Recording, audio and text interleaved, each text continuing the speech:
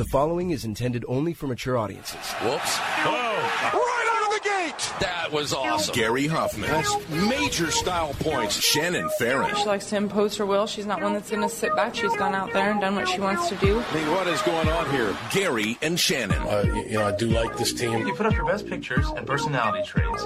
You lie about how much money you make. I've seen both your profiles. They're filled with lies. Oh, my goodness. What a change of events here. 'Cause we're gonna be legends. Gonna get their attention. What we're doing here ain't just scary. It's about to be legendary. Yeah, we're gonna be legends. Gary and Shannon.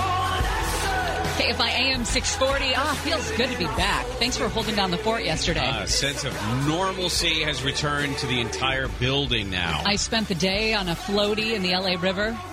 That was you. Yes.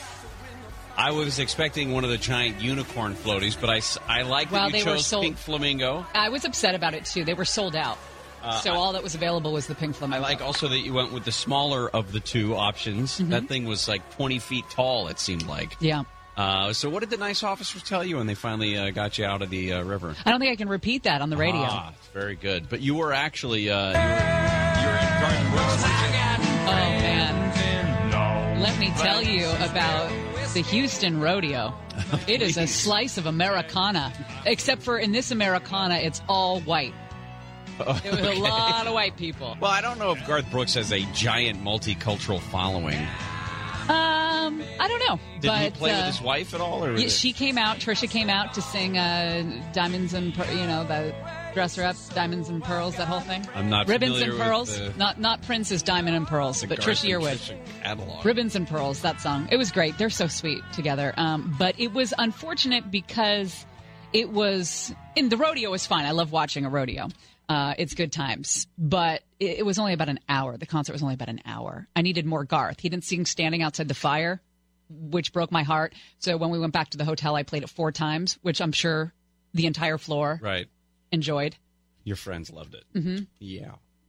Well, welcome back. Thank you, sir. A bunch to get to today. We're going to talk in the next hour about pressures for perfection. There's a story out of Orange County, a 16-year-old suicide where he wrote a couple of letters, and they're a cry for help. And it's a strange look into what it is that might drive a 16-year-old to take his own life. And things that you wouldn't necessarily, I didn't expect would be the criteria for committing suicide. But it's an interesting look into that. We get into that. We'll do Swamp Watch at 12:30. Great story in Swamp Watch about the president trying to convince Vanessa Trump not to divorce his son. An awkward, strange, and the weird story about maybe he was having an affair with Aubrey O'Day, or there was an affair at one time, which is that's a weirdness too. Can we talk really quickly about the idea of having an affair with 5 kids? That's something that requires a lot of money, a lot of help, right? Because normal people that have 5 kids, there's no time for an affair. Right. There's no time to go to the bathroom There's no alone. energy for that. Right. Yeah, I don't know. There's a couple things we're standing by the way, for an update out of somewhere in Texas, whether it's in Austin or in Schertz, which is just outside of San Antonio. There has been yet another package found at a FedEx facility outside of San Antonio. They're saying that there was one that exploded in the facility overnight, and now a 6th unexploded package has been found at that facility. We'll talk about that. They're expecting an update on that sometime soon. But we're going to start in Maryland. Yet another school shooting. 2 students have been shot and injured. The gunman, a student, has been shot and killed. This was at Great Mills High School in southern Maryland this morning, just before 8 a.m. This is the way that it's supposed to happen when tragedy strikes the school. A school resource officer immediately engages the kid with the gun, shoots him. He fires back. The school resource officer not injured, but he did what he, I guess you could say, signed up to do. He pursued the shooter. They're saying engaged the shooter. His identity has not been released. It looks like the 2 students who were injured are a 14-year-old boy and 16-year-old girl. They're being treated at local hospitals. We are awaiting a press conference from there as well. Do you want to take this one? This one is in... let's do that. In San Antonio, Texas. It's on Fox right now, Blake. The story is this unexploded package, yet another one found inside a mail sorting facility just outside of San Antonio. This is Destiny Winston, a senior police officer there. We have all of them on scene as a precautionary measure to ensure the community's safety. So again, we are still investigating this incident. Now, if you see anything out of the ordinary or anything suspicious, we are asking that you call 911 immediately. I don't have any further information to provide right now regarding the incident itself. We are, again, currently investigating. Officer, is this package linked in any way to the one found in San Antonio? I don't have information if there's any type of link. Again, we take these suspicious package calls very seriously, and so we ensure that we have all of our partners out here, including our bomb squad, our executive staff, just again as a precautionary measure. So as of right now, we don't have any type of link to say that this is in fact related to the San Antonio incident. Can you say who called it? Federal partners agreed that it was suspicious in some way, enough to call out the bomb squad. Any type of package or suspicious package call that we get right now as a department due to past events, we are taking very seriously. So we are going to investigate to our full ability, and that's why we have everyone out here right now, because we want to make sure the community's safe. Can you say who called it in and what made it suspicious? I cannot provide the information on the caller at this point in time. I don't have the details on what exactly made the package suspicious or what had it identified as a suspicious package. But again, as police officers or just as a department, when we receive any type of call like this, we make sure that we take all the necessary precautionary measures just to ensure the community's safety. You're asking the public to. You're asking the. Parking lot, is that going to happen? I'm sorry, what was that? We understand that they might detonate the package in the parking lot. Is that going to happen? I don't have any information regarding any type of detonation of any type of package. I'll try to clarify Again, this here in just a second. Police in a suburb of Austin, by the way, that officer is there speaking from the Austin Police Department, Officer Winston. Police in the southwest Austin suburb of Sunset Valley said that they think that the package that exploded near San Antonio was mailed or was shipped from their local FedEx office store. It's an area called Sunset Valley, the Sunset Valley Shopping Center. An hour driving from Austin to Schertz, north of San Antonio, where that was found. And they're saying that package was also destined to go back to the Austin area, wherever the address was that it was going to go to. Also, they said that they found what they believe was a suspicious package this morning at a similar sorting facility in southeast Austin near the airport there in Austin. So there's a couple of things going on. One was the package that exploded overnight in the FedEx sorting facility near San Antonio, just about an hour away from Austin, that was believed to have been shipped from Austin. And then this suspicious package, now they're saying that there was found near the airport there in Austin at another sorting facility. So just strange in that all of this stuff is going on right now. But again, we'll come back. We'll bring you back up to date when it comes to the school shooting in Maryland and fill in some more of the details about what's going on with these suspicious packages and exploding packages in Texas. Gary and Shannon, KFI AM 640. We're going to go live now to a news conference about the Maryland school shooting this morning that left the shooter dead here. Electronic devices and all aspects of social media and social media traffic.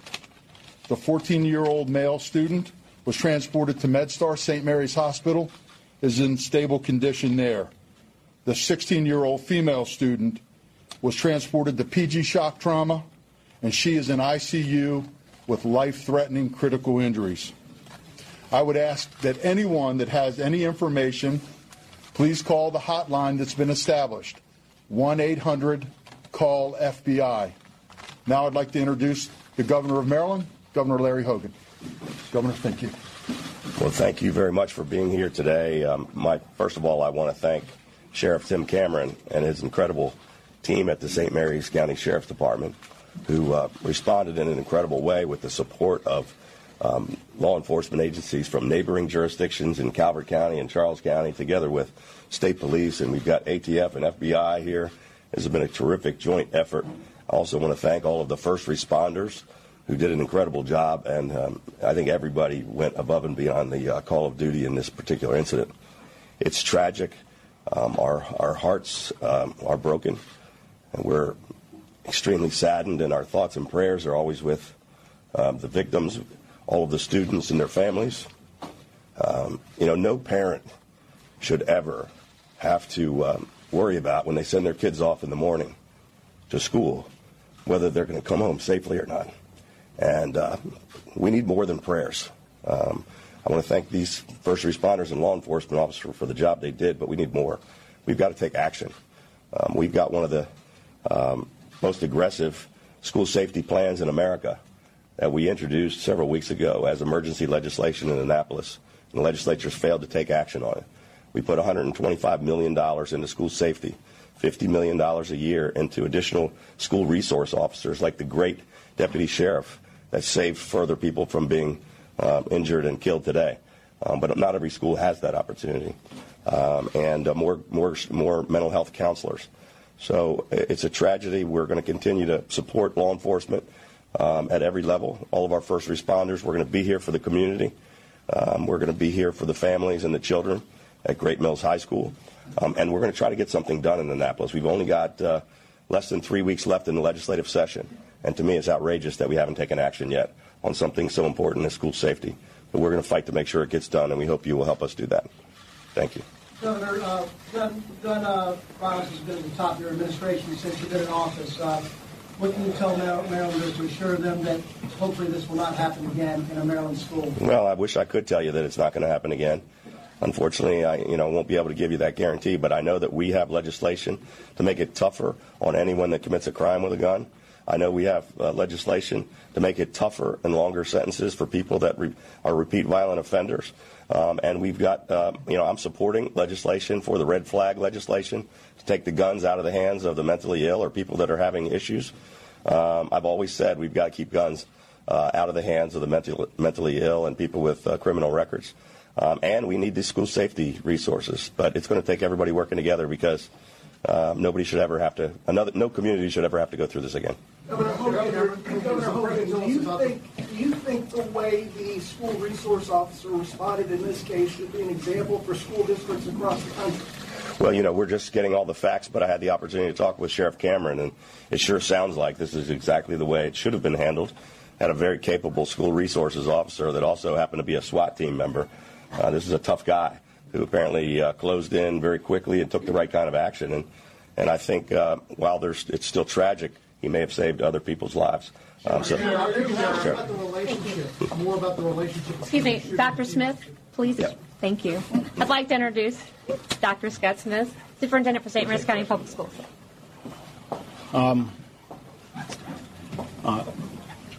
It is fairly overwhelming, the response that we've had as a result of the incident this morning, and it's wonderful to be joined by so many people and to really engage in this conversation.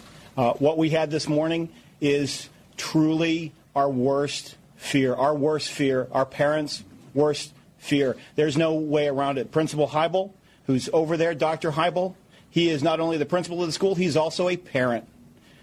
We evacuated the kids from that school to Leonardtown High School, where I am a parent. We got contact from Chopticon High School, where Sheriff Cameron, is a parent. This is our greatest fear. And so today, it's in the sheriff's hands while we investigate, while we try to understand why, what happened, and to walk through the process. We evacuated almost 1,400 students from that school to Leonardtown. We are only halfway through the reunification process with their parents. I went and spoke to both groups, and I said, please be patient. This takes time. We have to check every one of your children to make sure that they are okay, to make sure that we have resources in place that when they get home, they know that they can reach out to somebody. This is just the beginning of a very long and tragic process that we will go through in St. Mary's County. And we have done all that we're supposed to do. We have a fantastic working relationship. We communicate often. It looks as though the SRO did exactly what the SRO is trained to do, and yet we still have tragic loss of life. We still have somebody in critical condition. And we have students at the school and staff at the school impacted. Dr. Smith, do you know when Great Mills High School will be opened up again? So I can tell you this. all the students have been safely removed from Great Mills High School, and they're being reunited with their parents. We hope that that's concluded within the next hour or two. We will then meet with staff at the school. We are definitely going to have Great Mills High School closed for tomorrow. We know we're also anticipating inclement weather, so that may impact as well. And then we'll get together to see whether or not we can reopen this week. We may be closed till the end of the week. We have to talk to the adults. We had several first-hand witnesses of the event. These were all children. It is an exceptionally tragic day. It's an incredibly important conversation. I ask that we all stay informed. If you don't think this can't happen at your school, you are sadly mistaken. We are shaken, but we are very strong in St. Mary's. This is an incredible community. I know our parents will come together. I know our kids will come together. And hopefully, on the other side of this, be stronger and make good decisions to keep our kids safe every single day. Dr. Smith, one more question. All right, we've been hearing from school officials. Well, there you go. That was the update from Great Mills, Maryland, at this school shooting. 2 students shot, including a 16-year-old girl in critical condition. The shooter is dead because the school resource officer was, it looks like, pretty immediately able to engage him. Aaron Katersky is reporting that authorities are investigating there whether a prior relationship motivated the shooter, who is said to be a 17-year-old boy. If it was a prior relationship, that was the MO here. There's also something significant about this school specifically. There was 1 month ago, again, that would have been just a short time after the Marjorie Stoneman Douglas shooting in Parkland, Florida, 1 month ago, that a threat to that high school had been circulating on Snapchat. They found it then to be unfounded, but we don't know if there's any connection between that threat and this shooting today. We're going to hear a lot more details about the shooter, about his background, about what happened. And we're going to hear a lot more calls, like you heard from the governor there, on legislators reacting to this. They do have a red flag piece of legislation that was actually introduced in that state legislature weeks before what happened in Florida. He wants action on that. He also wants action on school safety measures, more money, more government money towards making these schools safer. All right, we'll come back. We'll reset these 2 big stories of the day, the shooting at the high school in Maryland and also the package bombs that have been exploding in Texas, because we just got an update a few minutes ago as well. But first, an opportunity for you to win $1,000. Here's how. Your shot at $1,000 now. Text the keyword money to 200-200. You'll get a text confirming entry plus iHeartRadio info. Standard data and messaging rates apply. That's money to 200-200. And answer the phone. If you win, they will call you and let you know. But if you don't answer that phone, they'll give it away to somebody else. Don't forget, you got a chance to win $1,000 an hour all day, every day. Gary and Shannon, KFI AM 640. I'll give you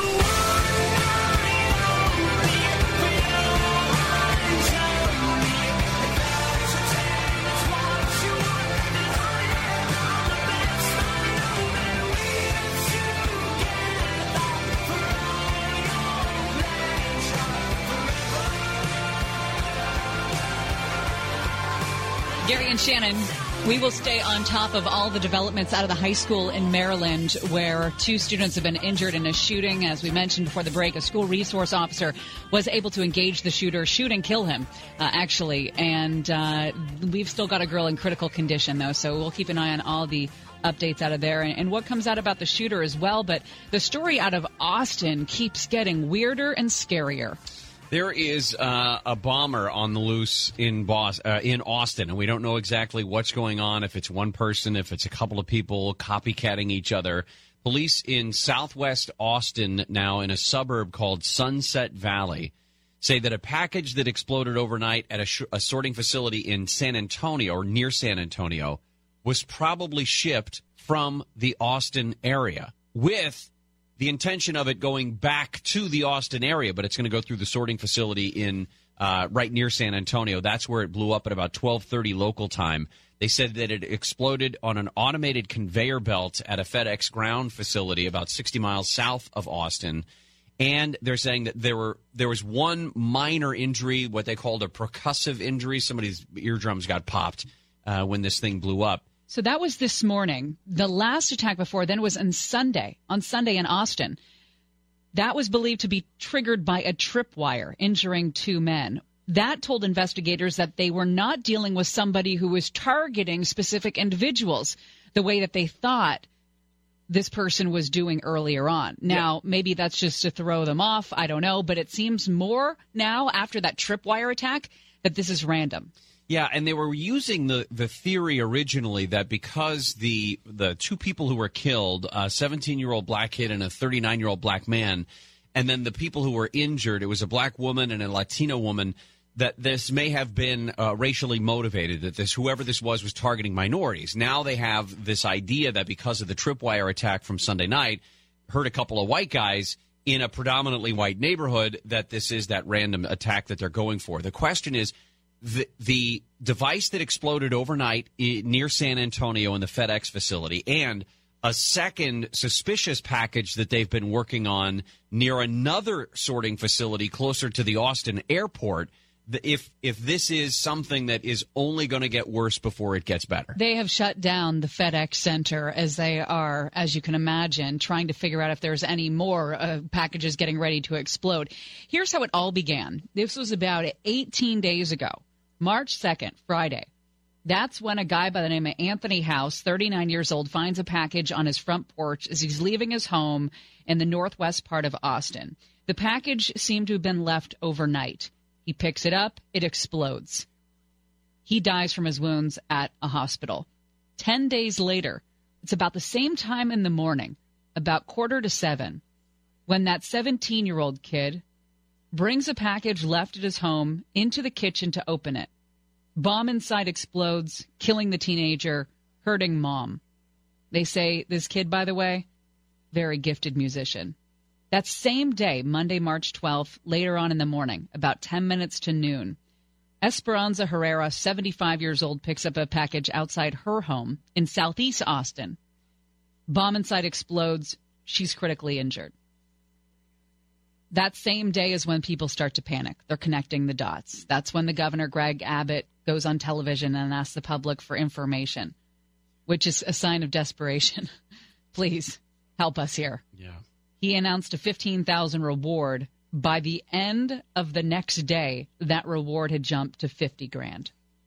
Plus, you had yesterday the governor authorizing the use of $265,000 from an emergency fund to buy portable X-ray machines that could be used to examine these suspicious packages that are going to be coming up. And then, of course, early this morning, San Antonio time, this explosion goes off. I mentioned one suspicious package near the airport in Austin that they're looking at. Now they're saying that there is yet another second suspicious package found at that FedEx facility in Schertz, Texas, which is near San Antonio. So they have a lot of work going on. The president has finally said that this is untenable, that we've got to make sure that we find out whoever is doing this. And once again, the criticism has come out that had the original victim in this case, a 39-year-old man, had he been white, that the FBI was there the next day. I mean, it's not a racial the FBI doesn't get into racial motivations. If someone is attacked with a package bomb, the FBI is going to be involved, period. Now the fact that we have 4 bombs that have gone off, and or 5 bombs now because you've got the one that exploded this morning.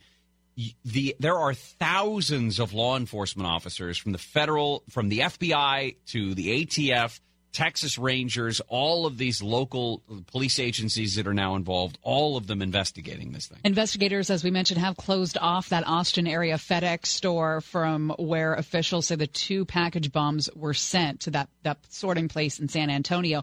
Police there say they've responded, just in Austin, to more than 1,200 calls in the last 2 weeks. Worried that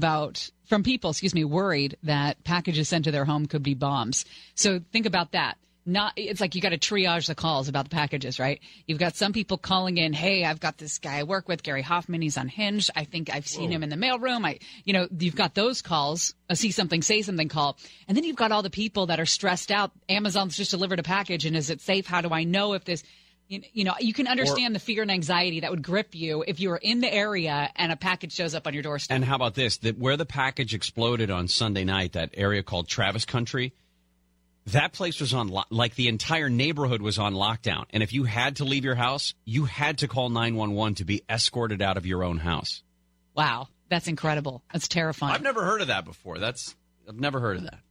All right. When we come back, we're going to get into just a quick update on the story out of the Maryland high school shooting, but also the Uber car that killed a woman in Tempe, Arizona. Maybe the car had nothing to do with it. And the cutest thing about one of the sad things this morning, Justin Turner's broken wrist. But it comes with a huge dose of cuteness when we come back.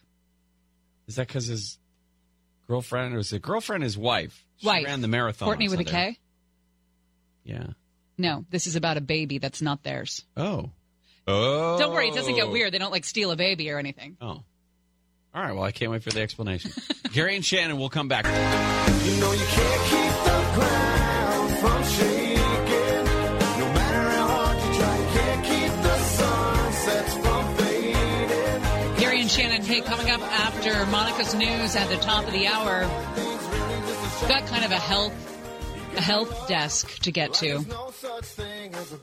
Jerry Brown is sounding... I know we joke about it. Oh, he sounds so unhinged. He legitimately sounds unhinged. Like, I'm concerned. So we're going to do a health update. A gas welfare check? Yeah. Okay. Two of the big stories that we're following today, the shooting at the high school in Maryland. 2 students have been shot and injured, and the shooter was shot and killed by a school resource officer early this morning. No real updates on anybody's condition yet, other than that we believe the 14-year-old boy who was shot is said to be stable and that the girl may be in more critical condition. And then the other story out of Texas, these package bombs that have continued to blow up. One early this morning at a FedEx sorting facility just outside of San Antonio had been shipped from Austin and would be going back to Austin to some address.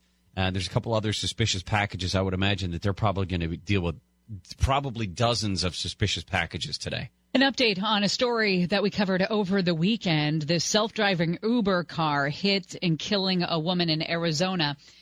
You know, when I was in Houston, I got into an Uber car driven by a nice lady named Glenda. Glenda had to be 70 or above, and I was worried about Glenda driving for Uber. And I said to her, don't you ever worry about who's going to get in your car.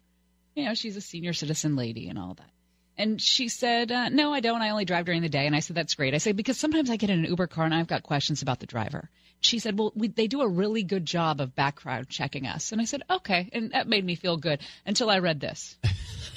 This update on the female driver who was in control of that self-driving Uber when it hit and killed a homeless woman there in Arizona. Well, now, define in control. She was in the driver's seat. Right. It was in self-driving mode. She was supposed to act as a safety driver and take control of the vehicle if anything went wrong. She says that this woman stepped out in front of her with a bicycle carrying multiple shopping bags and that she had no time to brake before the car hit her. And I can understand that. That could happen in a car that's not self-driving. You don't have time to react. Right. But listen to this Uber driver. Her name's Rafaela Vasquez. She's 44. She spent 4 years in prison for armed robbery and falsifying documents, but was hired by Uber anyway.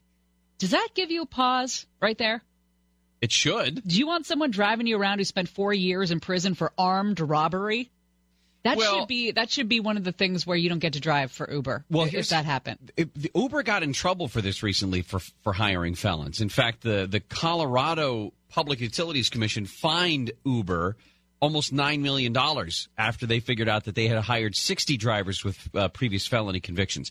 If Uber is fine with that, if Uber, the corporation, is okay with hiring people as felons to be drivers, then there's got to be some sort of a notification or perhaps a box that you can check on the app that says, I'd prefer not to have a felon drive me. I'll wait the extra 2 minutes for the other guy to come on the opposite side of I-5 all the way over here to pick me up because he doesn't have a felony record. There's got to be that. I mean, that would make more sense. She was traveling at 40 miles per hour at the time, well within the 45 mile per hour speed limit. And just says there was nothing that I could do. It was just, there's no way I was going to be able to stop that quickly. Now, there's the homeless woman who was hit and the woman who was driving, and I've got both of their mug shots here. And no, that's the same woman. No. Yeah. That's the same woman? Yeah, oh yeah. Homelessness will be rough. Rougher than this? Yeah. This is pretty rough. She's pretty rough. Yeah. Anyway, That same it just kind of downturned smile that it started the conversation of, California wanted Uber cars, right? Self-driving Uber cars, and said, all right, but you've got to go through X, Y, and Z hoops to have your self-driving cars on the road in California. Uber said, screw you. We're going to Arizona, where there are no regulations. You can do anything. You can ride a unicorn on the highway, whatever you want to do. I don't have a problem with Uber pulling all their cars off the streets, by the way. I mean, these self-driving semi-autonomous vehicles in Scottsdale and Tempe, I don't have a problem with them. They got to figure out exactly what happened. They can go through. I mean, these cars, not only are they self-driving because it's in a test mode, it's recording every single data point for, all day. It's just downloading all kinds of information into computers to make sure that they can refine their system so that stuff like this doesn't happen again. But there are things that are just simply going to be unavoidable, and it appears that this is one of them. And will Uber be held liable for the homeless woman's murder, or not murder, but death? Because she was homeless, how much, not to be crude, but legally, how much is that worth? And then where does her money go to? I don't know. I mean, are there relatives of the homeless woman that are going to stand up and raise their hands and sue Uber and say you killed my mother? Potentially, but Uber could be able to prove and just say it's just an accident. It'll be fun to watch that legal case play out if that's the case. I wonder if they have like a self-driving lawyer. No, that's not a thing. Yeah, no, they can wheel a robot in there and have the robot argue in defense of the car. I've seen it happen. Okay. All right. Coming up next, we'll tell everybody about the baby. Check your health. Oh, or you want to do that baby. next? We'll tell about the baby coming up next. Okay. Justin Turner, his wife, and a baby. Well, it's not their baby. Well, I know that now, but I thought it was. At this point, it's not their baby. At this point, Gary and Shannon will continue. 1 foot in front of the other.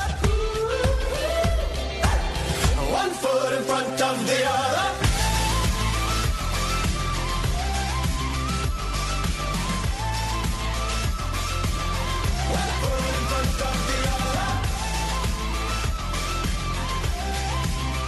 Gary and Shannon, KFI AM 640, more stimulating talk.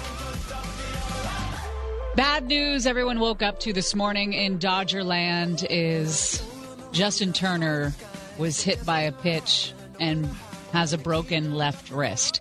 He will be out way past opening day. Who's going to play third, Blake? Well, I guess that I've heard Vassay discussing that part of the question about the last bench spot was if Kyle Farmer was going to make it or not. He plays third base as well. So does Kike. Logan Forsythe can probably slide over there. So they have a few different options if people can go. Okay. There. But we do have an update on his injury. Tell me more. Dodgers third baseman Justin Turner will not need surgery on broken left wrist. He'll be in a brace for a few days and begin range of motion exercises. So that's excellent. Sounds like best case scenario. Really, that's great. Good news. Somebody's got to tell that baby. Somebody's got to tell that baby the good news. Blake, you got to get that baby on the horn. There was a baby that was very upset upon hearing this news. We're tracking down his number. We've put the baby up on our website at Gary and Shannon. Does he want to kiss it? He wants to kiss the boo-boo. I got hurt. Who got hurt? Justin got hurt. What do you want to do? I have to kiss his boo-boo. You have to kiss his boo-boo? I see the TV and Justin Turner got hurt. Justin Turner got hurt. Isn't this the sweetest? I see on the TV. You want to go see it on the TV? Yeah. Yeah, we got to go kiss his boo-boo, yeah? Yeah. Yeah. I got hurt. So Justin Turner tweets the baby. Well, not really the baby. The baby can't tweet, guys. Don't be ridiculous. But tweets the dad that he'd get him tickets to his first game back. So check out. It's even cuter in the video at Gary and Shannon at KFIAM640.com. What's going on with Jerry Brown? We need to talk about this because it's getting to the point. Is this where we have the awkward conversation about dad? Yeah. Yeah. Yeah. So here's what precipitated our feelings on this. Governor Jerry Brown was in Sacramento at a hotel, but you could put him in a bed if you want to, for sake of this making more sense. For the mind game that you're playing right now, for this mental theater that you're about to partake in. It was a 15-minute speech, because that's really all he's been green-lighted for. A 15-minute speech to California labor leaders at this hotel in Sacramento. He was talking about high-speed rail, which has a newly escalated cost of $77.3 billion to connect L.A. and San Francisco. And he says, I can't say that word on the radio, can I? No, you can't. Oh, okay. Well, he started to swear about it. It's BS is what he said. But he's the governor, and he said the whole thing. He said the whole thing. Because he knew he didn't have to worry about it, which I guess it's good enough for... Hell, it's good enough for government work. He said, I'm so tired of all the nonsense that I read in the paper and you hear from other politicians. We can do it if we have the imagination, if we have the will. Time out! Yeah, I know. It's not how it works, is it, Gary? We can do it if we have the imagination. This is romper room stuff. Or hospital bed stuff. Exactly. He's an Imagineer. We can do it if we have the imagination. That's not how things work when you build them. You have to have money. Things have to make sense. So he says, we can do it if we have the imagination, if we have the will, and we don't let these small-minded people intimidate us into lowering our expectations. I'm out! Yes, he just adjusted his robe. Jerry, I think it's time to let go. It gets worse. High-speed rail is affordable housing. All right, let's pull the car over right there. Before you pull the car over, I want to shut it off and just drive it into a bridge abutment. I know, but we can't. Because I'll tell you when we can drive into a wall, but it's not now. All right. Let's just unpack that for a second. Yes. This quote, high-speed rail is affordable housing. That's really rich coming from the governor of California that is in an affordable housing crisis. I mean, millionaires can't afford to live in the Bay Area. There's not enough housing for people that have the money. It's a disaster. You are not the affordable housing guru. You're sucking at that. You're sucking at affordable housing. So to put high-speed rail on the same pedestal as affordable housing is holding up two big failures of yours. So he's suggesting that you could live in Madera. Fresno, or Madera. Madera's beautiful this time of year. Take the train for 4 hours to work in Burbank, and then get back on the train to go to. So my commute time would only be 8 hours a day. All right. Now, first of all, let me say. Elon, it would cost me $60 each way. Each way, right. Each day. This sounds so affordable. So if Elon Musk is out there and says something like, we can do it if we have the imagination, it's totally believable. That guy has challenged his employees. He's challenged other companies to do things that we thought were completely ridiculous and out of this world impossible. And he's done them, right? Mm-hmm. Jerry Brown, though, is clearly has delusions of being a giant, rich entrepreneur, and has the constraint of state government in California. I think you get that a lot with the Democrats in California. Like Gavin Newsom seems to be of that ilk as well. Just willing Villaraigosa's not smart enough to be an Imagineer, but I'm sure he would be like that as well. It's just weird. They fancy themselves as like Elon Musk. You know what I mean? Like, I think you're absolutely right about that. They kind of fancy themselves in those circles, and that's not what that is. Well, Jerry Brown won this whole thing with high-speed rail. I mean, his idea that this is a multi-billion-dollar plan, then he gets to play with... See, Elon, the difference between Jerry Brown and Elon Musk, that's Elon Musk's money. Right. That's his money. Right. Elon Musk isn't taking that money out of our pockets and then playing unicorn land with it. I mean, he is, but we're voluntarily giving it right. to him. That's different. Have to give my money to Jerry Brown. Right. Isn't that scary? All right. Here's the money quote. Could I live on the train? Would that be high-speed rail is affordable housing? I don't think that is sustainable for your family. Okay. You know what I mean? All right, here's the money quote. People say, how are you going to fund the railroad? I'll tell you how we're going to fund the railroad. We're going to take back the Congress, and then a Democratic Congress is going to put the high-speed rail in the infrastructure bill, and we'll get that $1 trillion. Okay. I'm going to pull the car over before we smash into the abutment. We haven't gone anywhere. Really quick. Okay. He said, we're going to get that $1 trillion. Yeah. Does he understand how math works?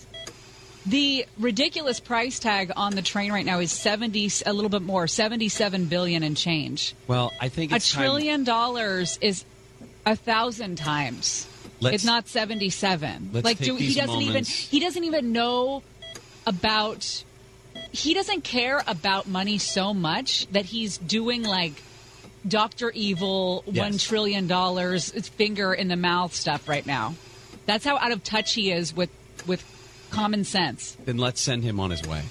No, we can't do that. No, let's just say it's okay. Jerry, it's okay. I don't think you need to touch him on the robe right there. I shouldn't have touched him. That's an exposed area of his body. It's okay to let go. Mm-hmm. Things are confusing. You might even be in a little bit of pain. It hurts when you say things like, that's BS and high-speed rail is affordable housing. You can see the light. No, we're not setting him to the light. I don't want to kill the guy.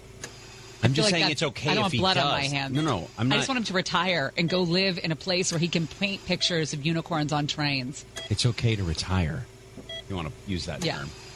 Go to the light. No, we're not doing that. We're not going to the light. Go to the light. We're not setting. All right, coming up next, your chance to win $1,000. Brought to you by Cunning Dental. Bleeding, nasty-ass gums. Call Cunning Dental. Well, Nick told me to call Cunning Dental for a free exam. 888-640-SMILE. People who don't know what the hell they're talking about. Monica Ricks has the news. I hooked up with... California's iconic salmon runs. That's terrible. Terrible intro. You got a little, you can use much more.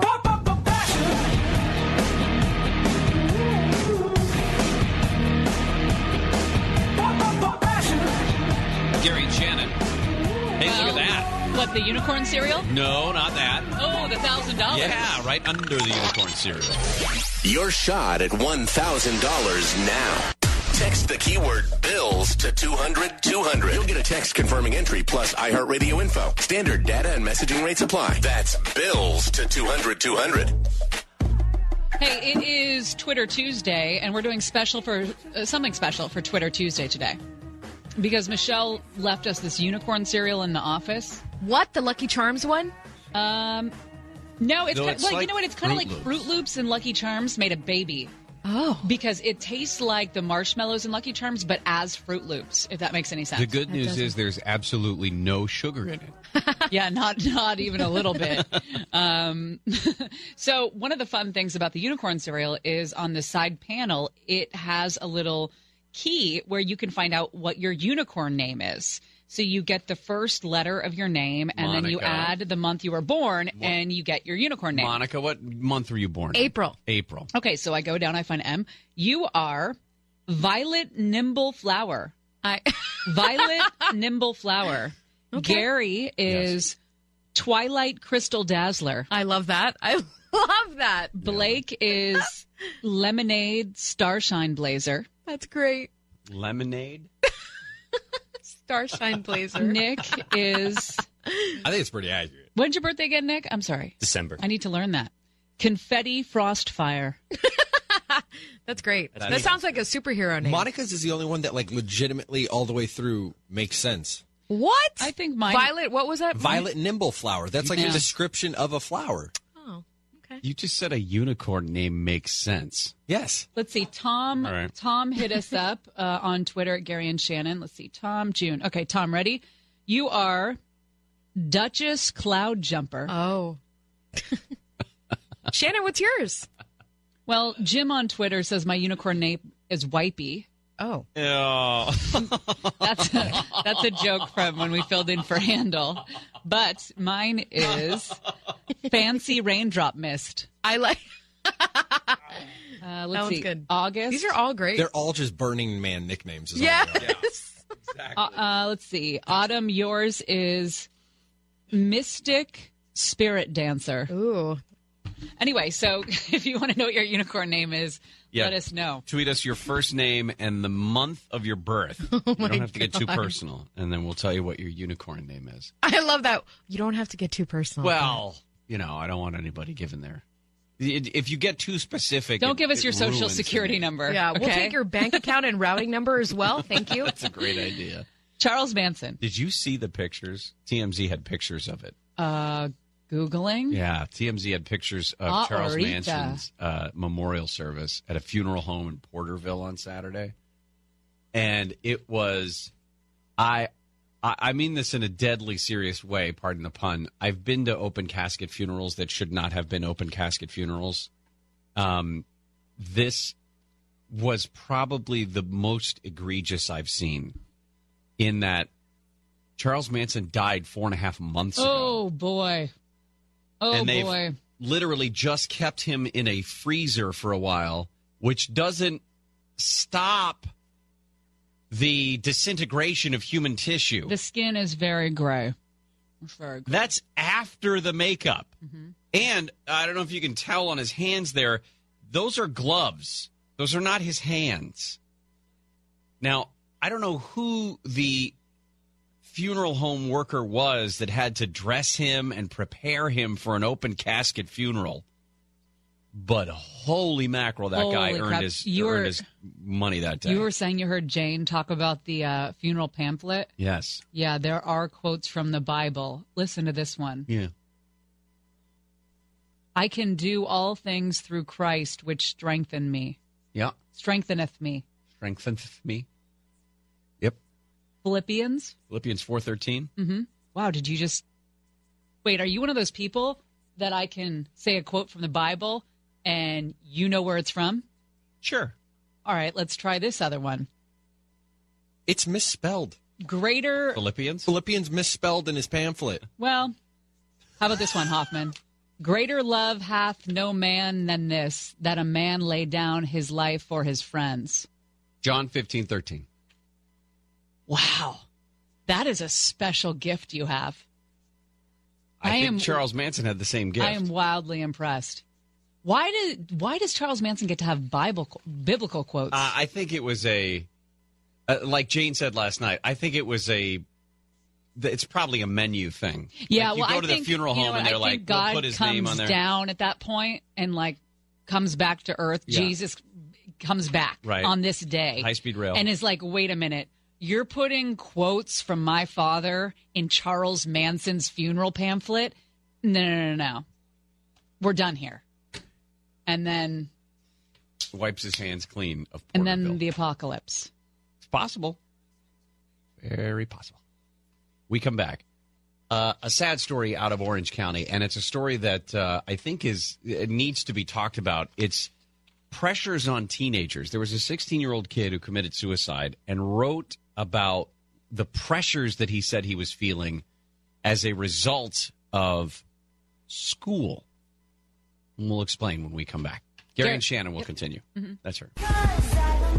If they keep telling me where to go, I'll blow my brains out to the radio. All of the things we're taking, 'cause we are young and we're ashamed. Send us to perfect places.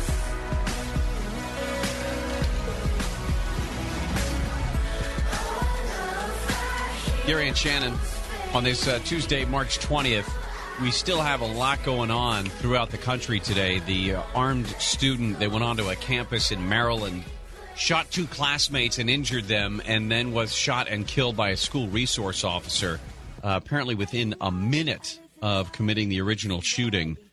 It turns out that there was probably some sort of a previous relationship that prompted all of this. That's the early reporting out of it. Also, the bombings in Texas continue. There was another bomb that went off very early this morning. San Antonio Police Department now says its police chief was mistaken when he said investigators found a second package bomb that had not detonated at the FedEx distribution center.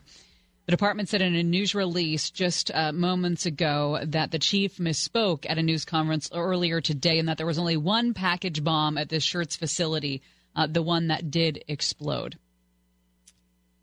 There is a story that has been increasing, unfortunately, in frequency, and it's the story of suicides among what otherwise would be considered successful, popular, well-behaved, well-adjusted kids. There was a story locally out of Orange County, Corona Del Mar to be exact.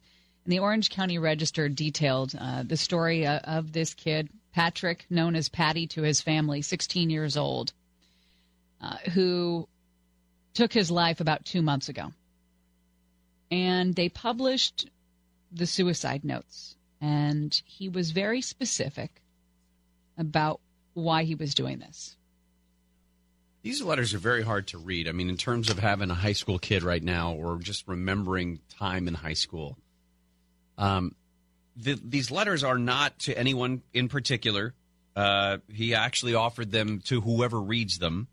It wasn't necessarily directed at his family or his administrators at school or anything or friends, but all of them are addressed in these letters.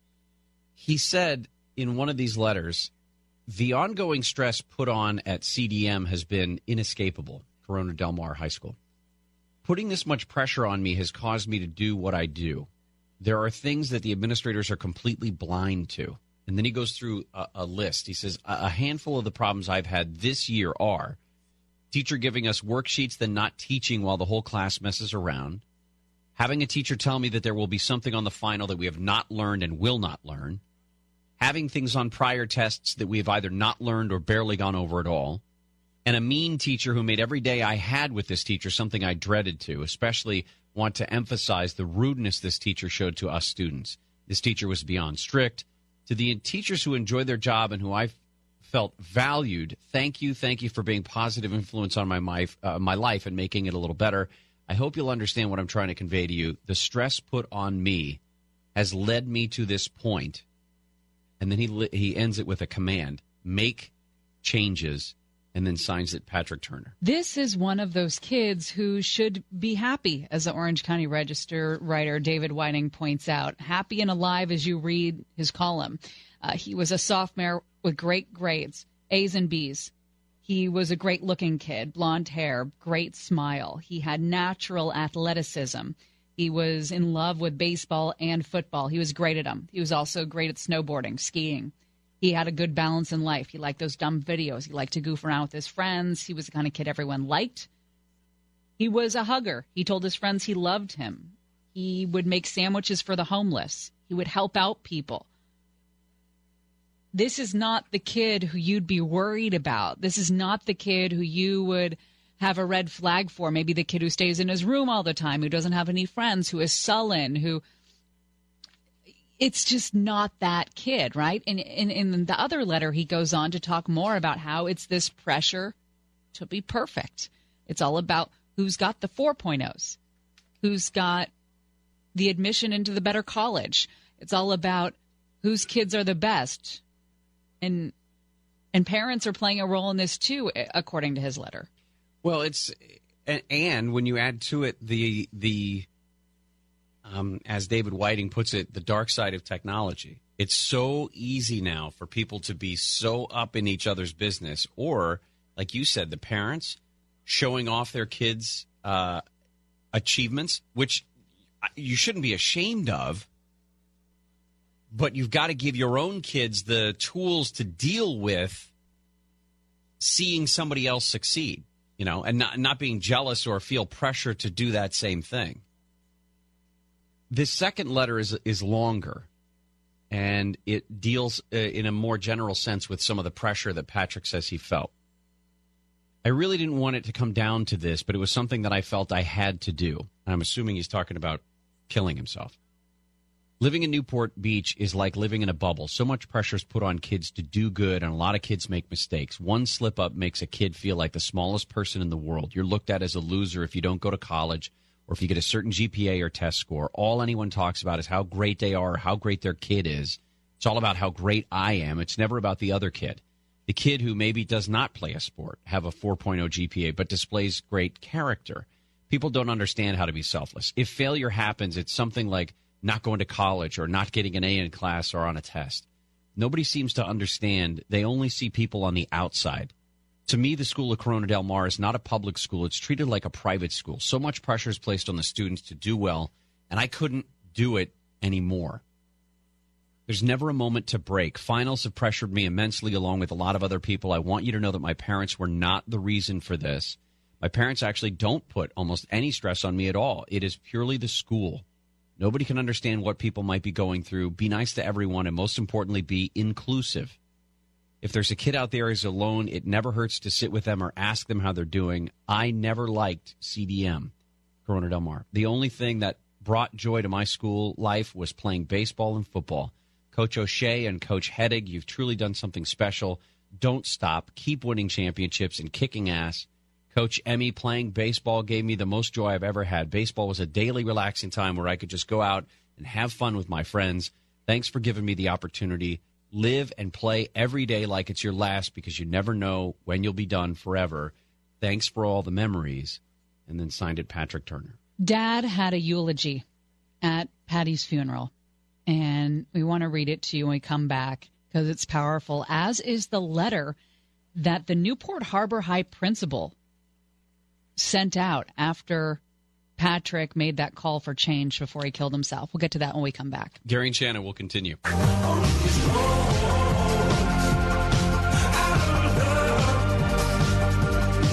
and Shannon. We have been talking about the suicide of 16-year-old Patrick Turner.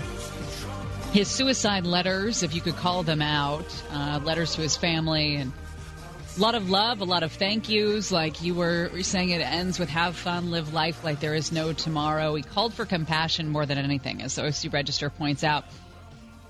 During his dad's eulogy, his dad goes by JT. His dad's standing up there after, I can't imagine the kind of pain that goes on. You lose a child, and you lose a child to suicide. And he says to the crowd, look in the mirror, look at your hearts, stop keeping score, stop racing each other, stop making it about yourself. Slow down, have a conversation. The Newport Harbor High principal, Scott Bolton, sent a letter to all his students following the publication of Patrick's letters. And he wrote to his students, this competitive culture has significantly impacted our young adults. We endlessly discuss test scores, national merit scholarships, reading scores, AP scholars, comparisons to other school districts, and this is when we start losing our collective souls and our children.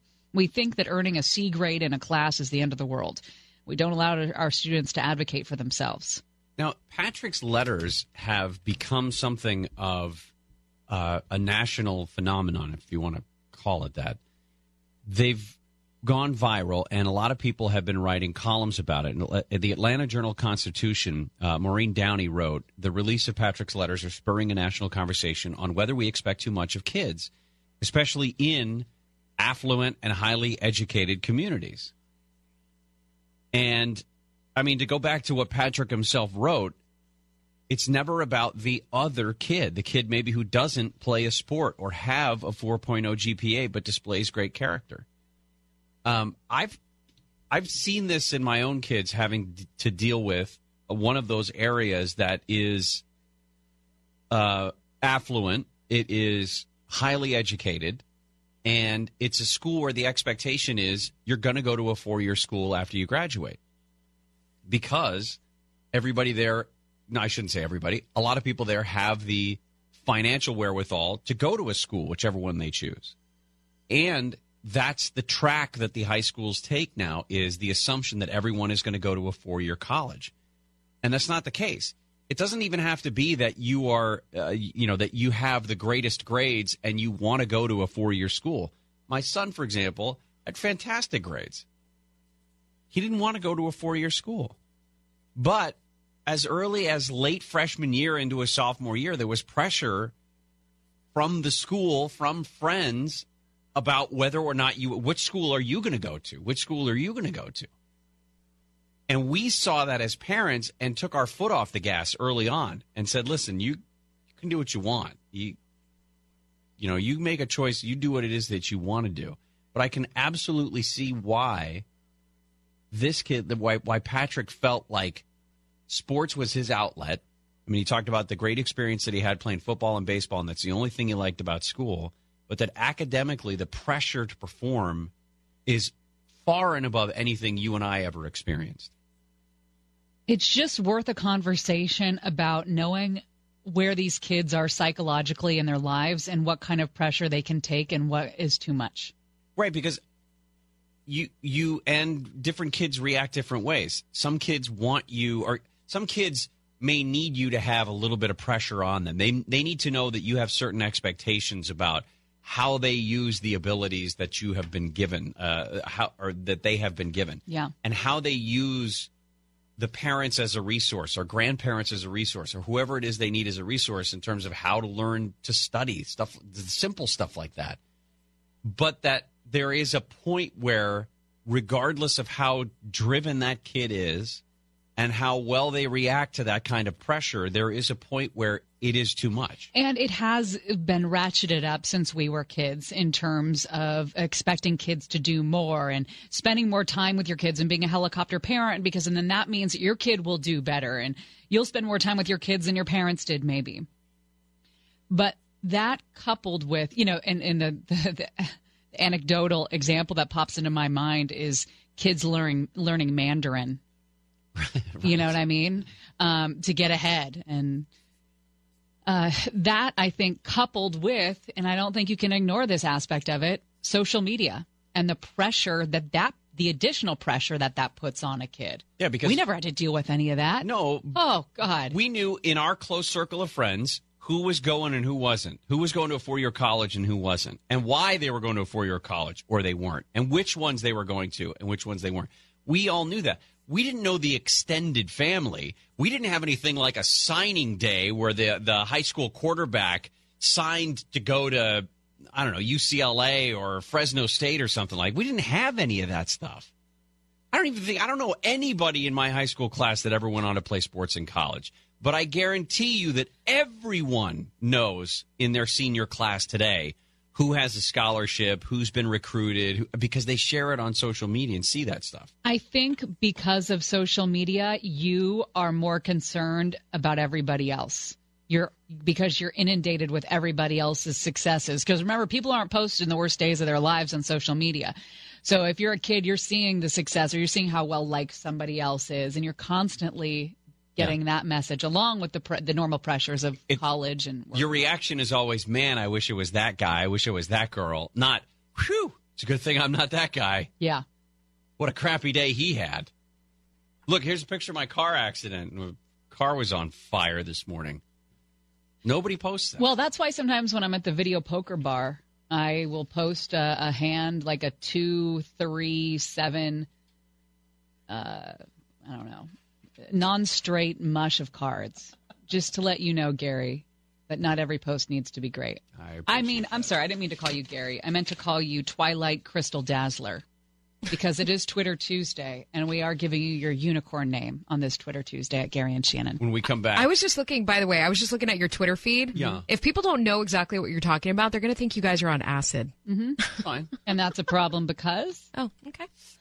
Tuesday. We'll do all of our trending stories. Also, one of the creepiest things I've seen in a long time. Ouch. A doll. No, not you. Oh. A doll that watches you.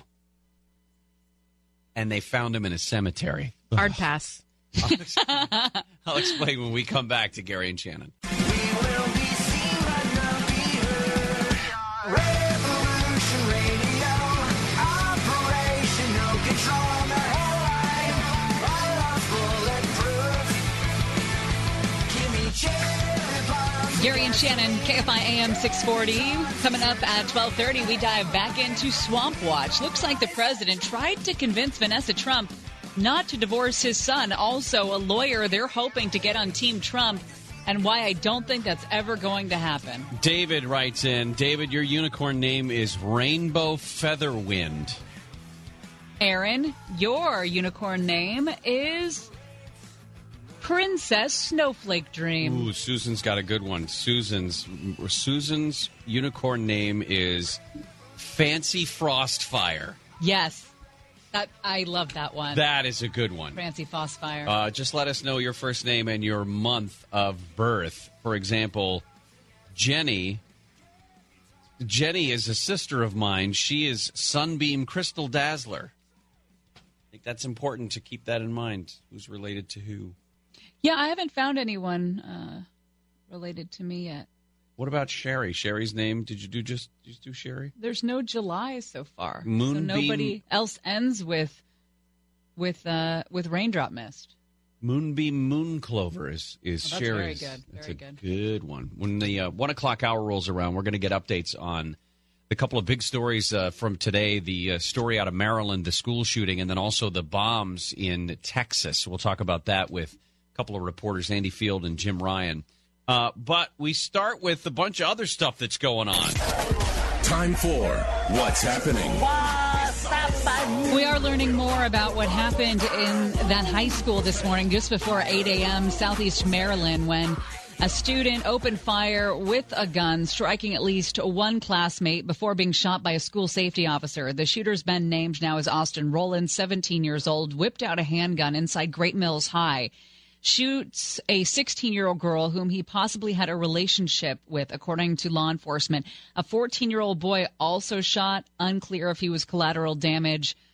Not sure who shot him. Blaine Gaskill is the resource officer that was on the scene. He rushed to the hallway where the shooter was, and the two fired a single shot at each other. His bullet took Rollins out. If you want to see the picture of Blaine Gaskill, you look at this school resource officer and you know you do not mess with this person. You're going to need a wide screen to check this guy out. He is built like a brick place. You don't want to mess with those eyes. You look into those eyes and you know that not on his watch. That story out of Texas, a package bomb believed to be linked to these bombings in Austin exploded early in this morning inside a FedEx distribution center near San Antonio. What they said was, right when we started the show, it looks like that package in San Antonio was delivered from a FedEx office store just outside of Austin. So it was sent in Austin down to San Antonio for processing to an address that would have been back in Austin. So just an add to add strangeness to all of this. They said that it was a bomb that went off while that package was on a conveyor belt in the sorting facility near San Antonio. No one was around. I think the closest person to it suffered some damage to her hearing, to her ears, but other than that, nobody was around to catch any of the shrapnel. A lot of rain moving into Southern California. The first part hit in Santa Barbara, Ventura counties early this morning. Burn area is a concern, obviously. It's going to get heavier tomorrow. The heaviest downpours are likely, they say, Thursday, and the rain expected to continue at least until Friday morning. They say L.A. and Orange County should get 1 to 2 inches, possibly 2 to 4 on Thursday. Excuse me. Do you realize you could get 5 inches of rain by Friday? I could get. You. Like, you could stand out there looking at the rain. Don't do it. That's true. Because I've seen chickens drown that way. True. But I still have sandbags up in the backyard from, 3-4 years ago? Yeah, leave them. I know. That's the thing. Every time I'm ready to pull them out, we get another storm that is just heavy real quick. Yeah. You know, it rains 4 days a year here, but on those 4 days, hell hath no fury. There is a story. I vaguely remember there being allusions to a gingerbread house, a gingerbread tree house in the Snoqualmie Forest up in Washington State. And this story is trending today because a Department of Natural Resources worker found it. And guess what was inside the gingerbread treehouse? The wolf. No. Well, the yes. Wicked Witch? Both. Hansel and Gretel. Daniel Wood is his name. A treehouse built by Daniel Wood? Lined with child porn. Oh. The walls inside the treehouse had a bunch of framed pictures of young, naked girls. Also, an envelope with pictures of naked and scantily clad underage girls appeared to be as young as 8. The search and rescue volunteer knew the area well, told investigators he had come across that cabin several times, and that he had seen a Toyota FJ Cruiser parked nearby, and he just happened to have the license plate number for that car. So that's how they found this Daniel Wood guy, who was apparently stalking the place full of child pornography. Good Lord. Well, one of the craziest things that's happened, for some reason we're getting a glut of dogs on airline stories lately. And an Idaho man says his new 8-week-old puppy appears to be happy and healthy despite being flown across the country to the wrong airport. I wonder how much this happens, but it's just making the news now because it's the in vogue story. Terror in the skies when it happens to pets. I wonder how often this would go on, and it just never rose to the level of news. It's possible. This dog left Richmond, Virginia, was due to fly into Boise, Idaho on Saturday night after connecting in Detroit and Minneapolis. That's too many long stops. Come on. That's too many stops. Poor dog. Delta says there was a mix-up somewhere between Richmond and Boise, Idaho. Duh. And that he actually showed up, John Schlake, showed up to the airport and got the wrong puppy. So somebody else also has a story about, I showed up to the airport and somebody else had my puppy. United update, by the way. United says it's suspending its program that transports pets in cargo holds after the fiasco that killed Coquito.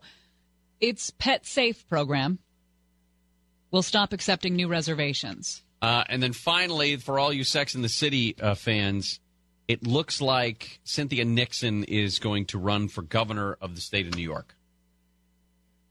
Ugh. Who is she? Miranda. Did anybody ever like her? Oh. I liked Miranda. Really? Yeah, I mean, I had my issues with her. I didn't think she was perfect, but I liked that she was kick-ass at work and her firm. I don't know. I didn't like her outfits. The former city... And I knew that she was gay. That was the other thing. It's like she plays a straight woman in the show. Right. Yeah. And it's like, no, that's not the way that you live. And it's not as believable a character. This show is a lie. Like, Carrie Bradshaw was a believable Carrie Bradshaw. Like, that's Sarah Jessica Parker. She's into the shoes and the clothes, and you kind of felt like that was her personality. The same with the other ones. But not Miranda. But I have a hard time believing people that are playing opposite sexualities, if that's the right word. Probably not. I'll probably get emails. You're totally going to get emails. Shannon with 3 N's. All right, we'll come back. We give you a chance to win $1,000 coming up, brought to you by Cunning Dental. Some dental problems? You stank mouth. Call Cunning Dental for a free exam. 888-640-SMILE. The creepiest doll ever found in a cemetery. And I know there have been dolls in cemeteries before. And but none like this. Your chance to win that $1,000. Right. You already did that. I did. Yeah. Gary and Shannon coming back.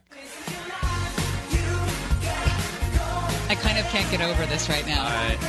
We'll have to do this a little bit in Swamp Watch, but CNN is now expanding their Stormy Daniels coverage to other members of, what would you call this? The adult film industry. Yeah, they're interviewing friends of Stormy Daniels who also worked in adult films about the claims of unprotected sex with Donald Trump. Are they naming like what they co-starred in and stuff? Because that would be great. No, we'll have to look it up, though. That's a good point. I'll make a note of her name and see what sort of credentials she's got. This Stormy Daniels stuff is really been blown out of proportion. We'll talk more about that in Swamp Watch, because right now we have $1,000 to give away. Here's how you can win it. Your shot at $1,000 now. Text the keyword cash to 200-200. You'll get a text confirming entry plus iHeartRadio info. Standard data and messaging rates apply. That's cash to 200-200. If you win, they will give you a call. It might be from a number you don't recognize. If you don't answer, then you don't win.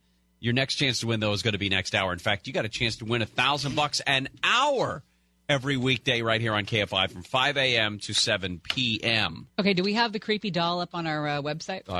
Yeah, let me double check. Momentarily, it will be up there. Okay, but look, there's the baby. There's a little baby offering to kiss Justin Turner's boo-boo. We will make sure that we tweet out this link so that you can check it out as well. The most horrifying doll I think I've ever seen. It is what looks like a blood-stained doll dumped on an unmarked Mexican gravestone with a bottle of blood next to it. Wow. Now, the people who run the cemetery say they don't remember anybody putting this doll there, but someone walks up to this doll with a camera and is recording this video where, as the camera moves, it looks like the doll's eyes are following you. And it's the most terrifying thing. I know that when you look at the the posters, if you want to call it that, in the Haunted Mansion at Disneyland, it looks like they're following you, right? It's a total optical illusion because the eyes aren't really following you. Well, the faces aren't really. I mean, it's an inside out. You're exposed to those pictures so early in life, and you continue to be exposed to them. So you're kind of not creeped out by the dolls at Disneyland. No, once I figured out exactly what they were, it made sense. But When we come No! Yeah, there she is. The teddy bear are here to play. Here to play. If you don't come play with us. So, stop it. Oh my God, Stop my eyes involuntarily teared up. I know, it's not good. The story about that, Monica, goes to when Gary came over in my house, and he started this tall tale about how there's a doll under the stairs. Well, you guys shouldn't have put the keg of beer down there. Right. So Gary went down there, and he's drinking his brewskis, and then he comes up with this story about a doll underneath the stairs, and that after everyone leaves to go home, all you see is this little white face come from the darkness. It just sticks out just far enough that you could see just barely see its features. So you can understand the weeks that followed. Every time I went downstairs into the garage area and lights were off, I would hear that. Nope, I would move. I would move because of Gary. Time to go. Yep, just throw the whole house away. We'll show you the creepy doll eyes if you want to go check it out on Twitter at Gary and Shannon. There's a link there that you can follow and find it. Juan wrote in and said his daughters are into unicorns. So Abigail's unicorn name would be Mystic Frostfire. And then Hannah's name would be Glimmer Nimbleflower. Glimmer Nimbleflower. That's a good one. Those are good ones. All right, coming back. I thought we had reached peak Stormy Daniels. We will have some other actual politics stuff to get into, but we have to clear our palates first with some Stormy Daniels news when we come back. Gary and Shannon, KFI AM 640. Drain the swamp. We're going to drain the swamp of Washington. We're going to have fun doing it. We're all doing it together.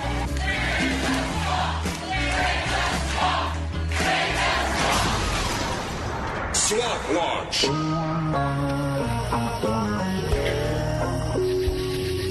Gary and Shannon. You sound upset. I'm a little floored by all of this. This Stormy Daniels thing.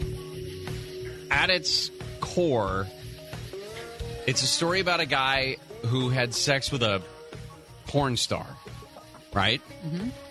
And so we know he'd already cheated on his wife previously. Right. So the fact that he would cheat on his wife this time, is it a big surprise? It's not. No. Furthermore, this was somebody who was elected after he was caught on camera, on tape, talking about how when you're a star, you can grab women right there because you can do whatever you want to. This is somebody who is Teflon, especially when it comes to women, for whatever reason, all right? But it's the case. So why this news continues to surface and grow and blossom, I don't understand it. Nobody is thinking that the president did not have sex with Stormy Daniels, are they? I don't. And does anyone so. care? Well, that's the point. It was consensual sex, according to her.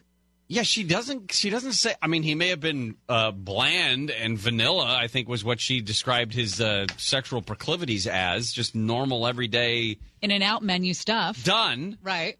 Find a different phrase, please. But it's just, I'm surprised that this thing continues to get legs that everybody wants to continue talking about it. For example, Karen McDougal, the former Playboy model, says she had an affair with Donald Trump. She is now suing in an attempt to tell her story. What's her story going to be? Is there any, what is she going to add something weird to it? Like he was on the phone with Vladimir Putin while we were doing it? Furthermore, who wants to admit they had sex with Donald Trump? You know what I mean? And then go through all that trouble legally and all the publicity. Is it just to get your 15 minutes? And by the way, Stormy Daniels, Stephanie, I think is her real name. Her unicorn name, if everybody was concerned. That's not her real name. Her real name's Christine Clifford or something. Stephanie. Oh, Stephanie Clifford. Yeah. Fancy Glitter Blossom is her unicorn I don't need to name hear about her Glitter Blossom. So just a few minutes ago, CNN interviewed a woman named Alana Evans, who is, I guess, a well-known porn star, who at one time went by the name Jenna Talia.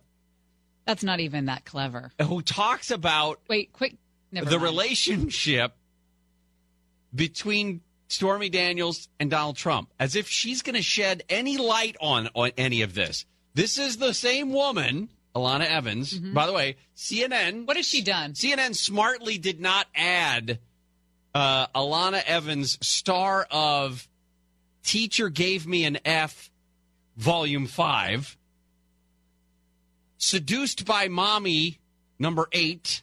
That must have been later in her career. The Booty Pageant, although she was uncredited in that one. Oh, that's unfortunate. I can't read that. Where was that one? E.T. Triple X. Did she get it on with, is this like Shape of Water? I don't know.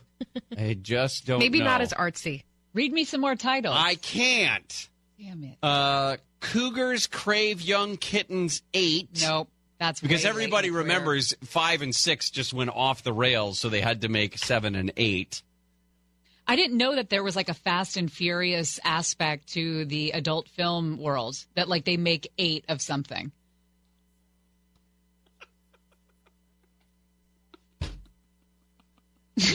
That's amazing. What? Tell me. I'm trying to find the ones I can read. Oh, Not the Brady's, Triple X, Marsha. Why do they have to sully, the Brady's? Can't. Wow. Anyway, this woman has had a prolific... Was that the one we just saw with her black bra showing through her hot pink shirt? She has made it into the Hall of Fame, if there is such a thing. Is there? I'm going to Google that. There is. It's the AVN Hall of Fame. Oh, so she's in it, huh? Yep. I don't know. Is she like the Joe Montana in the Hall of Fame, or more like the Bob Greasy? Probably Bob Greasy. Okay. Yeah. So like it was a different time. But here's the other thing. They're showing now this polygraph, this still photo of Stephanie Clifford / Stormy Daniels strapped into a polygraph machine, which looks more like a bondage, a sex bondage. It looks like the beginning of a snuff film. Yeah. Why? Because what CNN. do they expect to get out of this? I keep seeing headlines. The Russia collusion story. This isn't going to take down Donald Trump, but Stormy Daniels might. Why? Because they had consensual sex? As gross and nasty as it might have been, it was just like, that's it. This ex-Playboy model that you were talking about, Karen McDougal, yes. And how she's suing to break silence on Trump. And what's her silence, right? Well, apparently, they want to talk about all of the Trump allies and all of their efforts to bury these affairs during the campaign. That they want to show that all the people that tried to hush the women that Trump was sleeping with, that there was a thing, that the allies were trying to hush the women. So now they want to all come out and say, well, I slept with him, he had an affair with me, But here's the problem. It doesn't affect this president. It hasn't he was to this pretty point. much correct when he said he could shoot someone on Fifth Avenue and get away with it. The stuff that we've heard about this guy, the dirt we've heard about this guy, he's untouchable. And it's a great conversation to have about why. Why doesn't it bother people about him? Why did it bother people so much more about Bill Clinton? Why would it bother people if it was any other lawmate, any other elected official? Well, just use his vice president as an example. If it came out that Mike Pence had an affair, people would lose their minds because Mike Pence is a guy who for his life has said he lives to a higher standard. He wants to hold himself to a higher standard. Donald Trump has never said that. He's never been the guy who's like, I am dedicated to one woman and one woman only, and I'm going to stay married. I believe in the fidelity. Thank you. Philadelphia. He's the guy who says, I want what I want, and I want it now. Right. Regardless of whether or not I'm married or if they're a pregnant wife or just had a kid or anything. He's the little girl from Willy Wonka. Veruca Salt? Yes. President Veruca Salt. More Swamp Watch when we come back. Gary and Shannon will continue.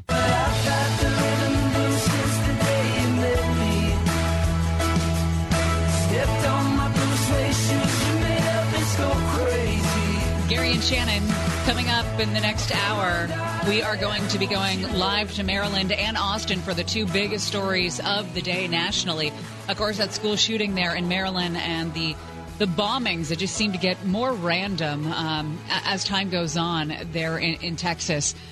One of the headlines I saw this morning on CNN was that something to the effect of the president's legal team is offering Ted Olson a job. Right.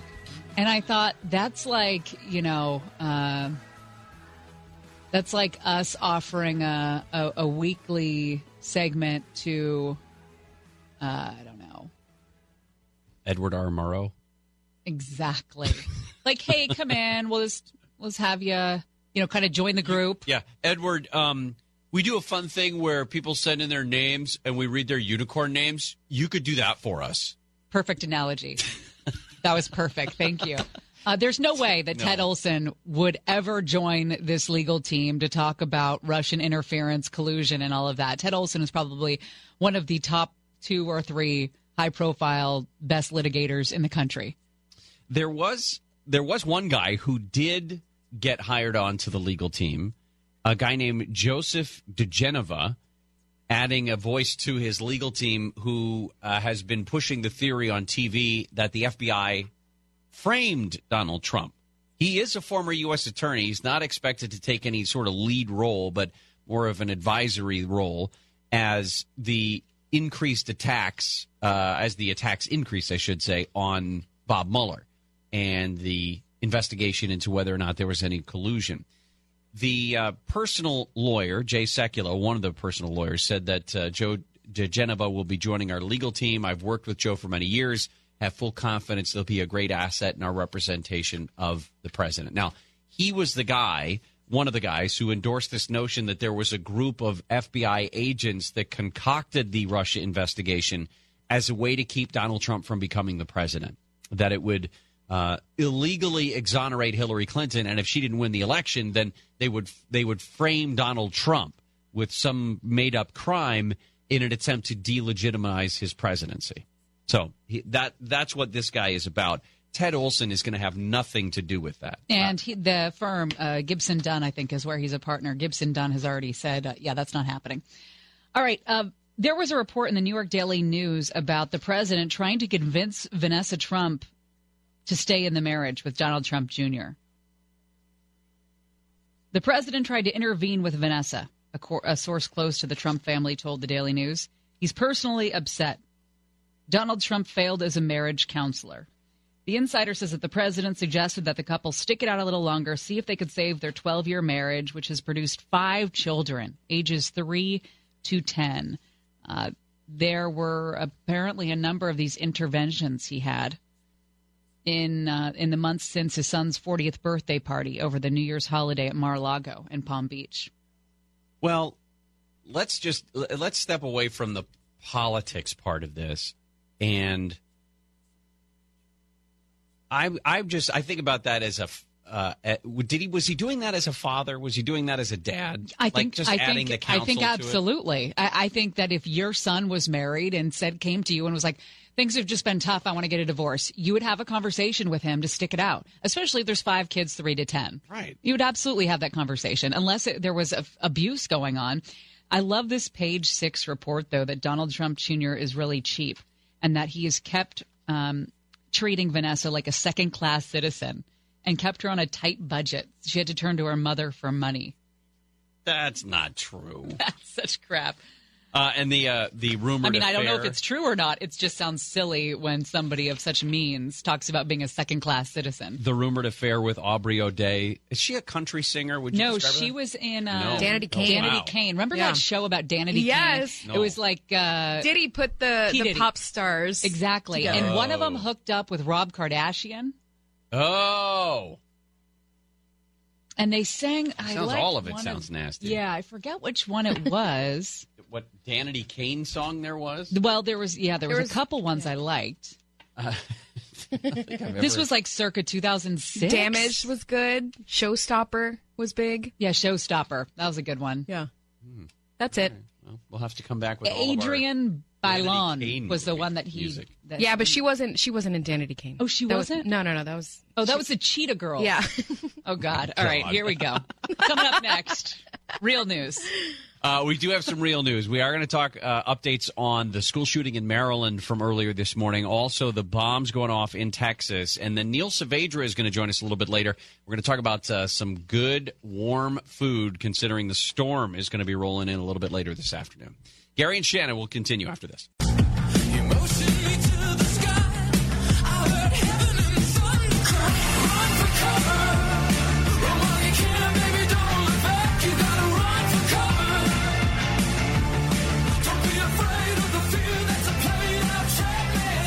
Gary and Shannon, bottom of the hour, Neil Saavedra is going to join us.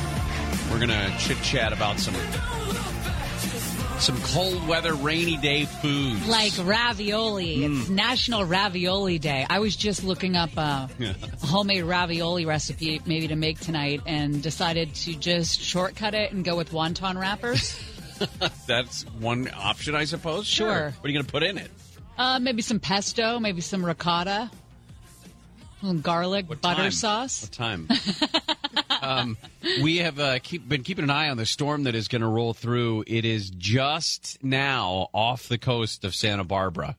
So we are just seeing some of the very first rainfall here in Southern California of this storm, which is going to stay with us through tomorrow, through Thursday, and probably even into Friday morning. We could see some showers Friday on the way to work. But we could see areas that get 6 inches of rain. Santa Barbara, Montecito could see 6 inches of rain between now and Friday. Big story today in Maryland at a school shooting where it looks like a school resource officer was able to hopefully contain the situation before it got even worse. Andy Field has been covering the story for us and joins us now.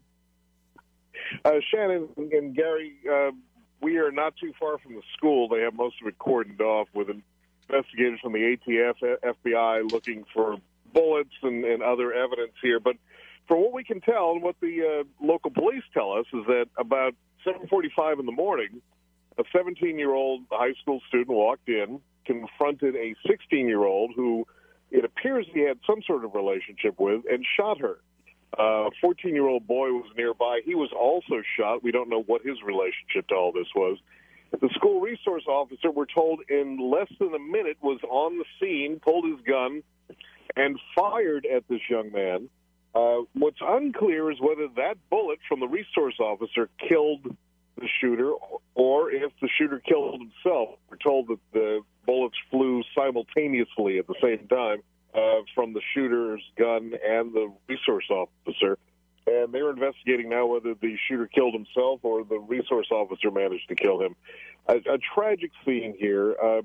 One of the interesting points here is that one of the questions is, how did he get a gun inside the school? And the answer to that is he's a student, probably had it in a backpack, and there are no metal detectors in that school. One of the theories you mentioned there was that there may have been some relationship between the shooter and the 16-year-old girl that was targeted first. There was also a report that there was a threat against this school a month ago. Any idea if that was connected to this? We asked the local sheriff if it was connected. He said they chased it down when it happened. They thought at the time, and they still think it was a hoax, and they don't think it's connected to this young man. Any word on anything about the shooter, where the gun was from, any of that? No, the police have been pretty tight-lipped about it, but again, this is only hours after it happened. We are told it was a semi-automatic pistol, but we don't know. Certainly he could not have bought it legally in the state of Maryland. He was too young, and we don't know if it was a family weapon, if he had gotten it from a friend, if it was stolen, if he got it on the black market. But it didn't seem like he had a whole lot more ammunition than what was in the gun. But again, it's fortunate that there was a school resource officer who was trained. In fact, they told us that they had just recently held training at a brand new school for all their resource officers for a situation exactly like this. So the officer was prepared for this to happen. And the conditions of the girl and the boy who were hit? We're told the girl's in critical condition. She was flown to a shock trauma unit about an hour and a half from here, as well as the young boy, although we're told he's in better condition than she is. Other than that, we don't have much more information on it. All right, Andy, thank you so much. Appreciate your time. Thank you, guys. Andy Field there with the latest. He's in Maryland, the latest on this school shooting. Had an update out of Florida. We told you earlier about the shooter in Florida. His brother had trespassed back onto the campus at Marjorie Stoneman Douglas. This afternoon, a judge set an unusually high bond for the brother, $500,000, and apparently imposed a host of other restrictions for this brother of the Florida shooting suspect. He was charged with trespassing there at Marjorie Stoneman Douglas High. And a prosecutor at this hearing this afternoon in Florida said that his name's Zachary Cruz. He's 18. And a prosecutor said that Zachary expressed admiration for his brother's fame since the shooting and had discussed whether it might attract girls and pen pals. Yeah, that's a clear indication that sickness ran in that family. Yeah. Weeks after his brother murdered, injured, terrorized at the school, he was there, the prosecutor said. Many of the parents kept their kids home today, that they have been again repeatedly terrorized. Prosecutor said this was the third time he had visited the campus, even though he was warned to stay away. He rode a skateboard onto the campus Monday afternoon. That's when he was arrested. And he's in the same jail where the brother's being held. The thing is, it's not illegal. Well, he was told not to come back or not to go to the campus. That's what he was told. But after the school day ends there at Marjorie Stoneman Douglas High School, and probably hundreds, if not thousands of other high schools like this, during the school day, the gates are locked. There's only a couple of places you can come into campus, and it's usually manned by somebody. A security guard is there all the time. It's after school that the gates are open because kids have practices, they have after-school activities that they take part in. According to the arrest report, he told officers he went to the school to reflect on the school shooting and soak it all in. Soak it all in, yeah. Sickness. He did not resist arrest, and the report made no mention of any weapons. Trespassing, by the way, a misdemeanor, usually carries only a $25 bond, but they asked for a $750,000 bond. Remember that this guy's mom, he and his brother shooter, their mom died back in November, I think from the flu, something unusual. And they'd been living with this other family while this is, since they've been recovering, if you want to call it that, from mom's death. How does that family feel now?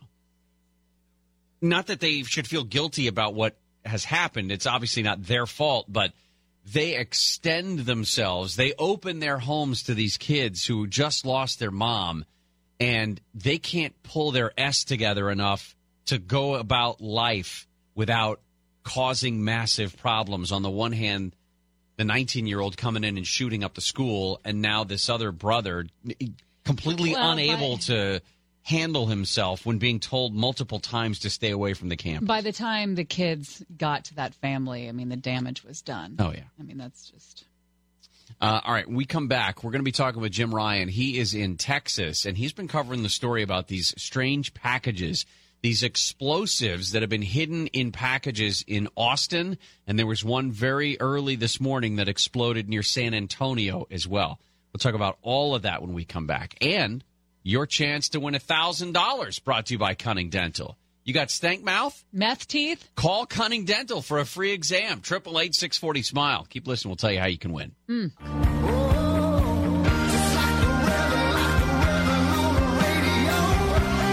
Gary and Shannon, KFI AM 640. If you're looking to win some money, let's do it. Your shot at $1,000 now. Text the keyword luck to 200-200. You'll get a text confirming entry plus iHeartRadio info. Standard data and messaging rates apply. That's luck to 200-200.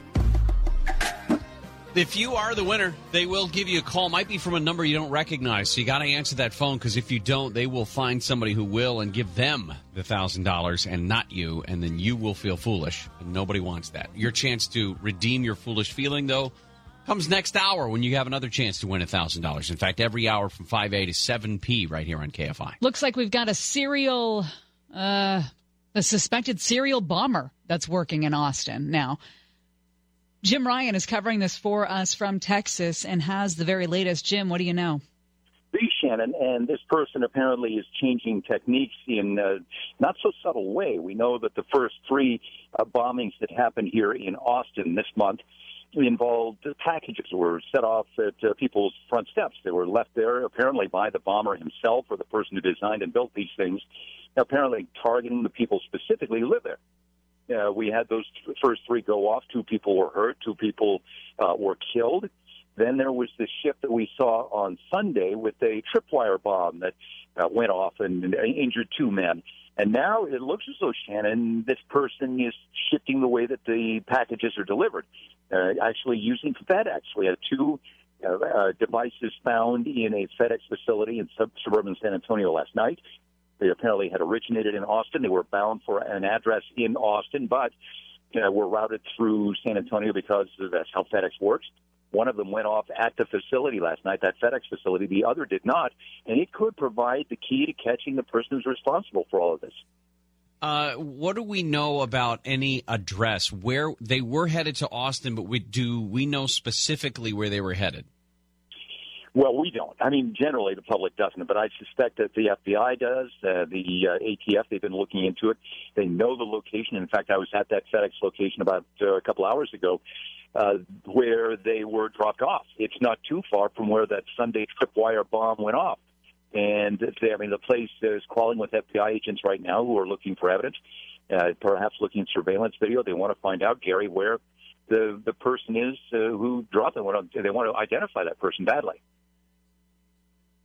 Do we know much about what sort of work is being done behind the scenes by the FBI, ATF, in terms of are they working strictly on forensics here, the pieces of the bomb, for example, that went off on Sunday, the one that went off overnight, or are they trying to find profilers? Are they trying to find people that can give them just clues, general clues about who might be responsible for this? Well, I think they probably have a room full of people like that, profilers who are looking at different characteristics that this person might have. Is there surveillance footage at drop-off locations or anything like that? Yes. Okay. I believe there is, and that's going to help a lot. That could really be a key to this whole thing. I'd also consider, Shannon, that this person may have some expertise in handling explosive ordnance. Where do you get that? In the military or in law enforcement, if you had that kind of career at one point? So, there could be those profilers looking at those aspects of this person's life. I read that there was at least 1,200 calls into Austin police just in the past 2 weeks about people worried about packages. Is there any message to people about anything that could identify whether their package could kill them or not? Because, it's ubiquitous. We all get packages all the time now with the way that we're living with Amazon and whatnot. Is there anything that they're telling people to be aware of? Well, no, but they're telling them to keep calling. Yes, they're saying, look, if you're suspicious about that package, if you're walking on a sidewalk or a street and you see fishing line across it or you see a bizarre object, be sure to call. They want to keep those calls coming. They've got something like 500 federal agents here in Austin who are backing them up, the local police, and helping with the investigation. And they're staffing those phone lines as well. And those calls are coming one after another. There was a Whole Foods market here in this part of Austin a couple of hours ago, which somebody found a big suspicious-looking suitcase outside. So the DPS was called in. State troopers came in with a portable X-ray machine. They took a look and found that it was harmless. But they're certainly not trying to dissuade people from making those phone calls. What's the sense of life in Austin? 800,000 people. Is everybody on edge right now? No, I don't think so. I mean, businesses are running and people are going about their business and living their lives as normal. What I think this is in the back of a lot of people's minds, especially if they peek out the front window and see a package sitting there. I'm sure that flashes in somewhere in their thought consciousness. You know, that do I open it? Do I look at it? I think people are being very careful. Jim, thank you so much for your time. Really appreciate it. Thanks, Shannon. I found that Austin was ranked the second safest major city in the United States a few years back by the FBI. It doesn't mean anything. It's just a strange coincidence compared to what it is that we've been talking about for the last several days now in dealing with all of this. But I can't imagine what it is like. I mean, even today, you would look askance, perhaps, at a package that showed up on your door. Whether or not you remembered ordering it, I think everybody has at least something in the back of their mind about what it is that's been going on in Texas. So, I think they should probably reevaluate these safe city lists, too, because Parkland, Florida, was on the safest city list in the U.S. Interesting. last year. I didn't even think about that. Yeah. Skylar wrote in. Skylar was born in January, so Skylar's unicorn name is Fancy Crystal Dazzler. That's a fantastic one. And then there were a couple others I wanted to get in there because I knew that they were super duper good. Carl. You don't get a lot of Carls. It's Carl, like Gary. Carl is Moonbeam Nimbleflower. That's a good one. What do you mean it's like Gary? Carl is like Gary. You just don't get a lot of them. But you are no longer Gary. You are now Twilight Crystal Dazzler. Right. Tasty Tuesday when we come back. Does anybody know Neil's birthday? Neil's birthday. Gosh, I don't know Neil's birthday. Yeah. I feel like a bad friend. Well, we'll find out. We'll also talk raviolis and what to make when the rain comes coming down or something. I'm going to try that again. That sounds like something Carl would say. Making some warm foods for when the rain gets here. Hey, Gary. Yeah, Nick. Did you hear about the Italian chef that died? I did not hear about the Italian chef that died. He passed away.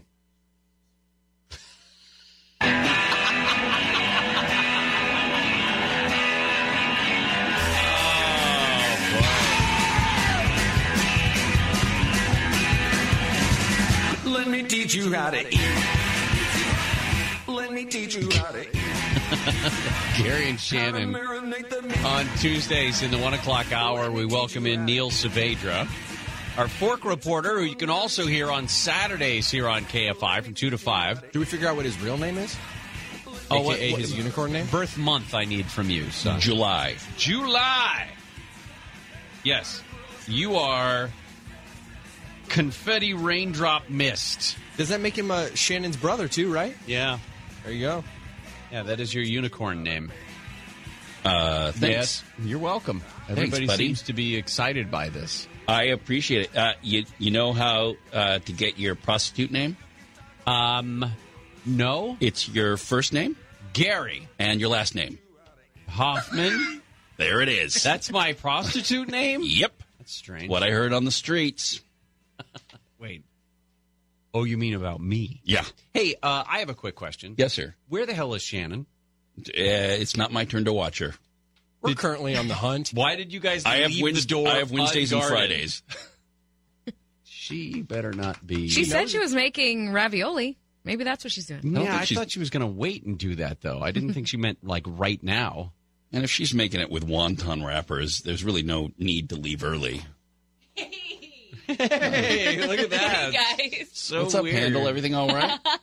Oh, my gosh. I was so Handle last week when we were filling in from him. Whoa, I just spilled again. Look at that. Yeah, I had bacon, lasagna, and raspberries all All- before 9 a.m. Yes, and half of it ended up on her microphone.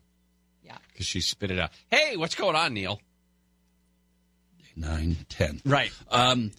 Ravioli. Yes. It's National Ravioli Day. Which is great. I love raviolis. I think I'm going to make some raviolis with wonton papers today, wonton wrappers. That's great. They work very well. I recommend when you do it to use a heavier sauce.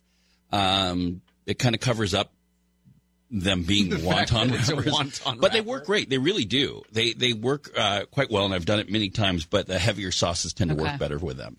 When you have a slightly thicker pasta, you can go a little lighter on the sauce, but because it's a little thinner, I would go heavier on the sauce. Okay. Ravioli is fantastic. It's not hard to make. It's one of those things, even to make it from scratch is not hard. To make your scratch pasta, let it rest in the fridge, and then roll it out. It's a thing of beauty, but ravioli is one of those things when you make it, it's impressive as hell to look at, and it tastes, and you're like, I made that. Right. Would you make the pasta the same way you would if you were going to put it through a pasta maker? I mean, The only thing is you're doing, if you're going to do it by hand, you're going to roll it out, and then you're going to fold it, and you're going to roll it out, and you're going to fold it, and you're going to roll it out and fold it, and keep doing that, and then finally roll it out to the thickness you want, which is about I guess about a 1/16 or so of an inch, and then you fill it. And you can do it a couple different ways. If you're doing it without a pasta make or a ravioli maker, which is this cool little tabletop template that allows you to put a sheet of pasta over it, and then it makes the indentation all at once. Usually does about 10 of them.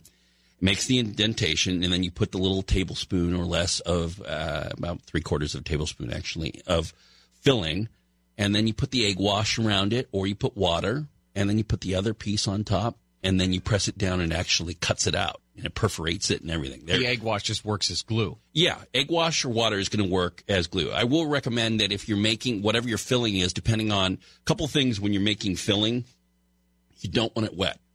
You want it to be a little more dense. Sometimes people will add egg to it because it'll firm up in there.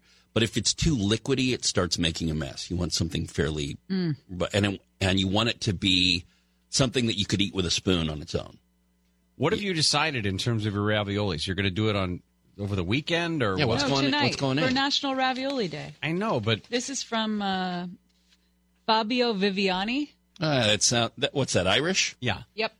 there's a little German in there. It too, I think. involves ricotta and basil, but he just does a butter garlic sauce. That might work, but a butter garlic sauce is pretty thin for a wonton wrapper. But Okay. but try it. You know what I would do? Well, I don't want it to taste like crap. What I would do, what I would do is cut down the size of.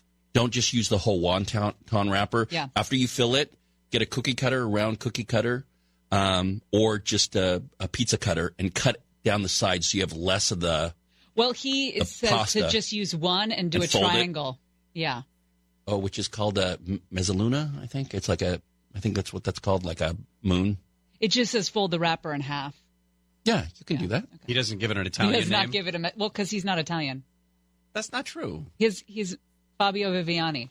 Oh, we already that's right. talked about The German him not guy. being Italian. A German guy. Mezzaluna. I think that's what the half moon, when you fold it over like that, is called. But the end is still the same. You might check the ratio. Just boil one and see if it has. Mezzaluna is also a knife. Yeah, it comes back to the moon. It's the shape. It's the shape. Right? Yeah. Mm-hmm. Excellent. Learning a lot today. Excellent. Not like that crap we did on Friday. Shannon found Google on the computer. And realized when she types words in there that she gets answers. More words come up. Did you give Neil his unicorn name? Yeah. Yeah, you know what's funny is we had a couple of minutes to screw around while you were running around. Oh. So, yeah, we did the unicorn stuff. So wonton wrappers work excellent. And also, you can go to freshpasta.com. It's made locally, but freshpasta.com will ship it to you as well. Will they do it by tonight? Probably not. Now there are ways to use fresh lasagna pasta, but I tell you, it's a little more tricky because you have to find a particular.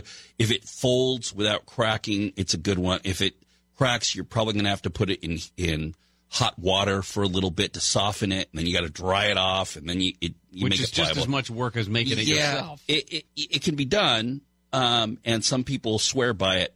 Another thing is get all the air out when you're putting the filling in there, and you're laying, even if you're folding it, like Shannon said she was going to do, fold it over. Mezzaluna that's what it's called. When you fold it over, make sure that you get all the air out, because that air starts to heat up and it will pop, and then you get liquid inside. So you want it to be tight, like a tight. Yeah, you want to press that down and make sure that you get all the air out. Make sure the filling is nice and dense, not loose and liquidy. That it's good. Don't be afraid of seasoning on it, because now it's holding up against the pasta and the sauce as well. So make sure you put some good flavors in there, and that it's something that you'd eat on its own. Like if you ate it on its own, it tastes good, and you'll be golden. I mean, they really aren't that hard, but man, it's a thing of beauty to make. When we come back, we'll talk some about how we're going to have comfort food over the next couple of days. I have the perfect comfort food for this weather. Oh, really? I do too, but I told her to make it, and she won't make it. But I'll tell you what my idea. Why won't you make it for Gary? Well, that was a lot. It wasn't for me. I didn't want her to make it for me. I just wanted her to make it. You didn't tell me. What was it? I did too, and you said your husband doesn't eat that. What?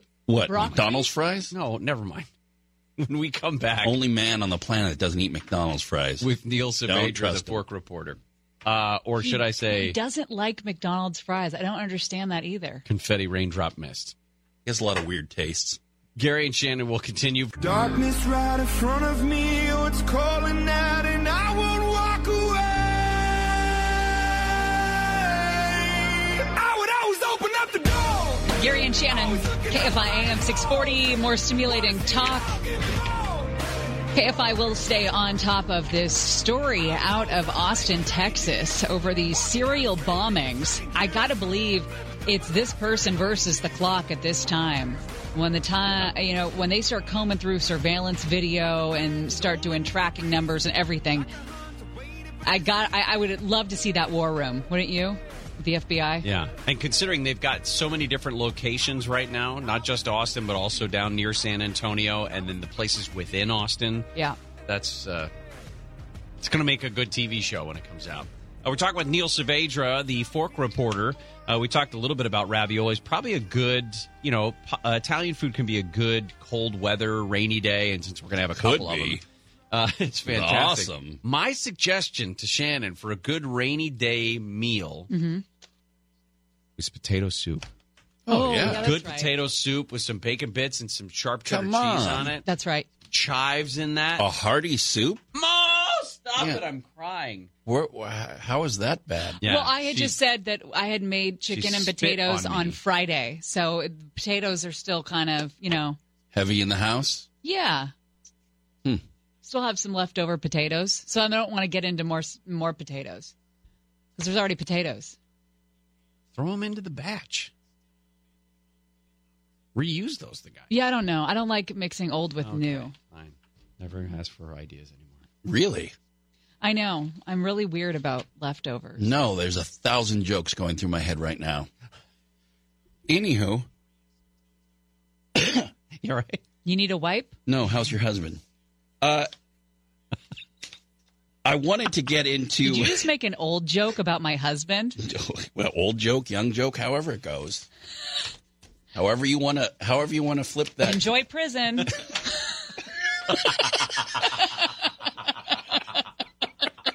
I'll visit. Love you. Okay. My thing right now is a savory pot pie. Whether it is pork or chicken or beef, and I'm on this kick because and then I made a shepherd's pie on day after St. Patrick's Day. Oh, Gary was all about the shepherd's pie. Oh my gosh, I love a good shepherd's pie. And the basic mechanics of it are exactly the same. You're just putting, I used sweet potato and regular mashed potatoes on top, but you could put that into your pie shell and you're good to go. And come on now. When was the last time you had a pot pie? Saturday. Really? Yes, as a matter of fact. I'm used to... Homemade or frozen? Me growing up on pot pies was my parents would go buy them in the freezer section, and we would have 2 dozen of them in the freezer at any given time. Exactly. And they would never heat evenly, in my experience. Did you microwave them or put them in the oven? No, they were aluminum foil, so you had to put them in the oven. I could never get them to heat evenly or heat all the way through. So I'd eat the outside first and then put it back in the oven to heat the rest of it and then finish the whole thing. And it was like, 3 servings per pot pie. It was always way too much. But I loved them. Couldn't get enough of them. Those little perfectly squared carrots and potatoes that were in there. The pot pie that I had Saturday was at a restaurant, which I've never done before. First of all, they didn't bring it to me in a pie plate, which I was a little offended at. It was just in a big bowl. But the crust on that stuff, the flaky crust that they used for that and the size of the chunks of chicken that were in that thing. I feel like you're doing a Pajamagram commercial right now. Oh, I felt like I was in a Pajamagram commercial. They often, when you go to a restaurant and you order it, that it will be served that style. It won't have a bottom crust. It'll be served in a ramekin or like a bowl, and then it will be topped with a puff pastry. And then the puff pastry kind of seals the top. And it's baked off. I've had some really good ones. But you learn to master a very simple gravy.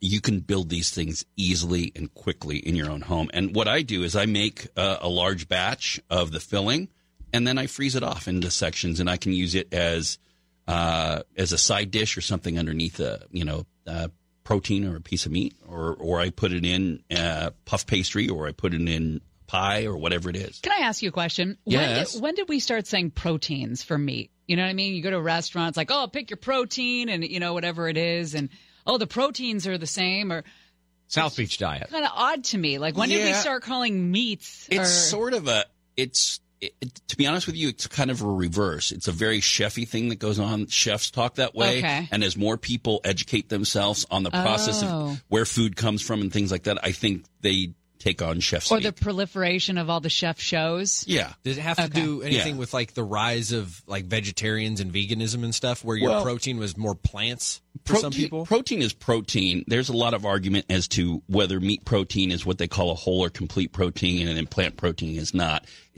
It's garbage. The body sees protein. There's certain things that have to be a part of it to be a whole protein, but the body's going to see protein as protein whether it comes from an animal or a vegetable. But some people do differentiate. But usually when they say protein, they're talking about that main protein source in the meal. So it's usually not the vegetables they're talking about. They're talking about the meat. Cold weather dish question. Yes. Is there science to it that we crave certain things when the weather is colder outside? Oh, of course. You want to be comforted. Now, you go to different places, and it's physiologically we respond. Our bodies are trying to find stasis. So if you put something hot into them, they're trying to make it body temperature. If you put something cold into them, they're trying to make it body temperature. And depending on the heat difference, your body is going to expend whatever calories or energy to do that. If you go to Russia, you will see them eating ice cream on a freezing cold day. And it's partly due to pride. Strangely enough, it really is. It goes back to the pride that we're not cold. It's summer, and we don't care if the Germans are the same way. Yeah, it'll be freezing, and you're like, oh, my God, and you see them eating ice cream. It's you know what? We're on vacation. It's July. I'm going to eat ice cream. Yeah, and there's short sleeves. It's like, what? Yeah, right. But if you go to India and it's 104 degrees out, they're drinking hot tea. And there is some science that says that the body, that when you're hot, to eat something hot, because your body starts to sweat, and when you sweat, it evaporates and it cools you off. Yeah. But the cold thing... That makes no sense. Yeah. So I always want, when it's cold, I always want to be comforted. I don't go, gosh, you know what? It's such a gloomy day. I want a salad. Yeah. You crave something warm to kind of, like whiskey, and warms you. Aren't we like more conditioned to survive a cold winter if we have more fat on us? Oh, absolutely. So, like, good point. The cold weather food or the comforting comfort food's food. always fat. High fat. It's warm. It's comforting. But it's going to, put a little shake in your walk, little jiggle in your middle, little giggle in your gag. Well, that way, you don't have to eat, your friends in the winter, like the donner party. That's exactly what I was thinking. Yeah, which is the go-to for me. Yeah. Comfort food. My neighbor. My wife would have a feast. She's like, you look sleepy. Does she often bring silverware to bed? Why don't you just go to sleep? She'd be nothing.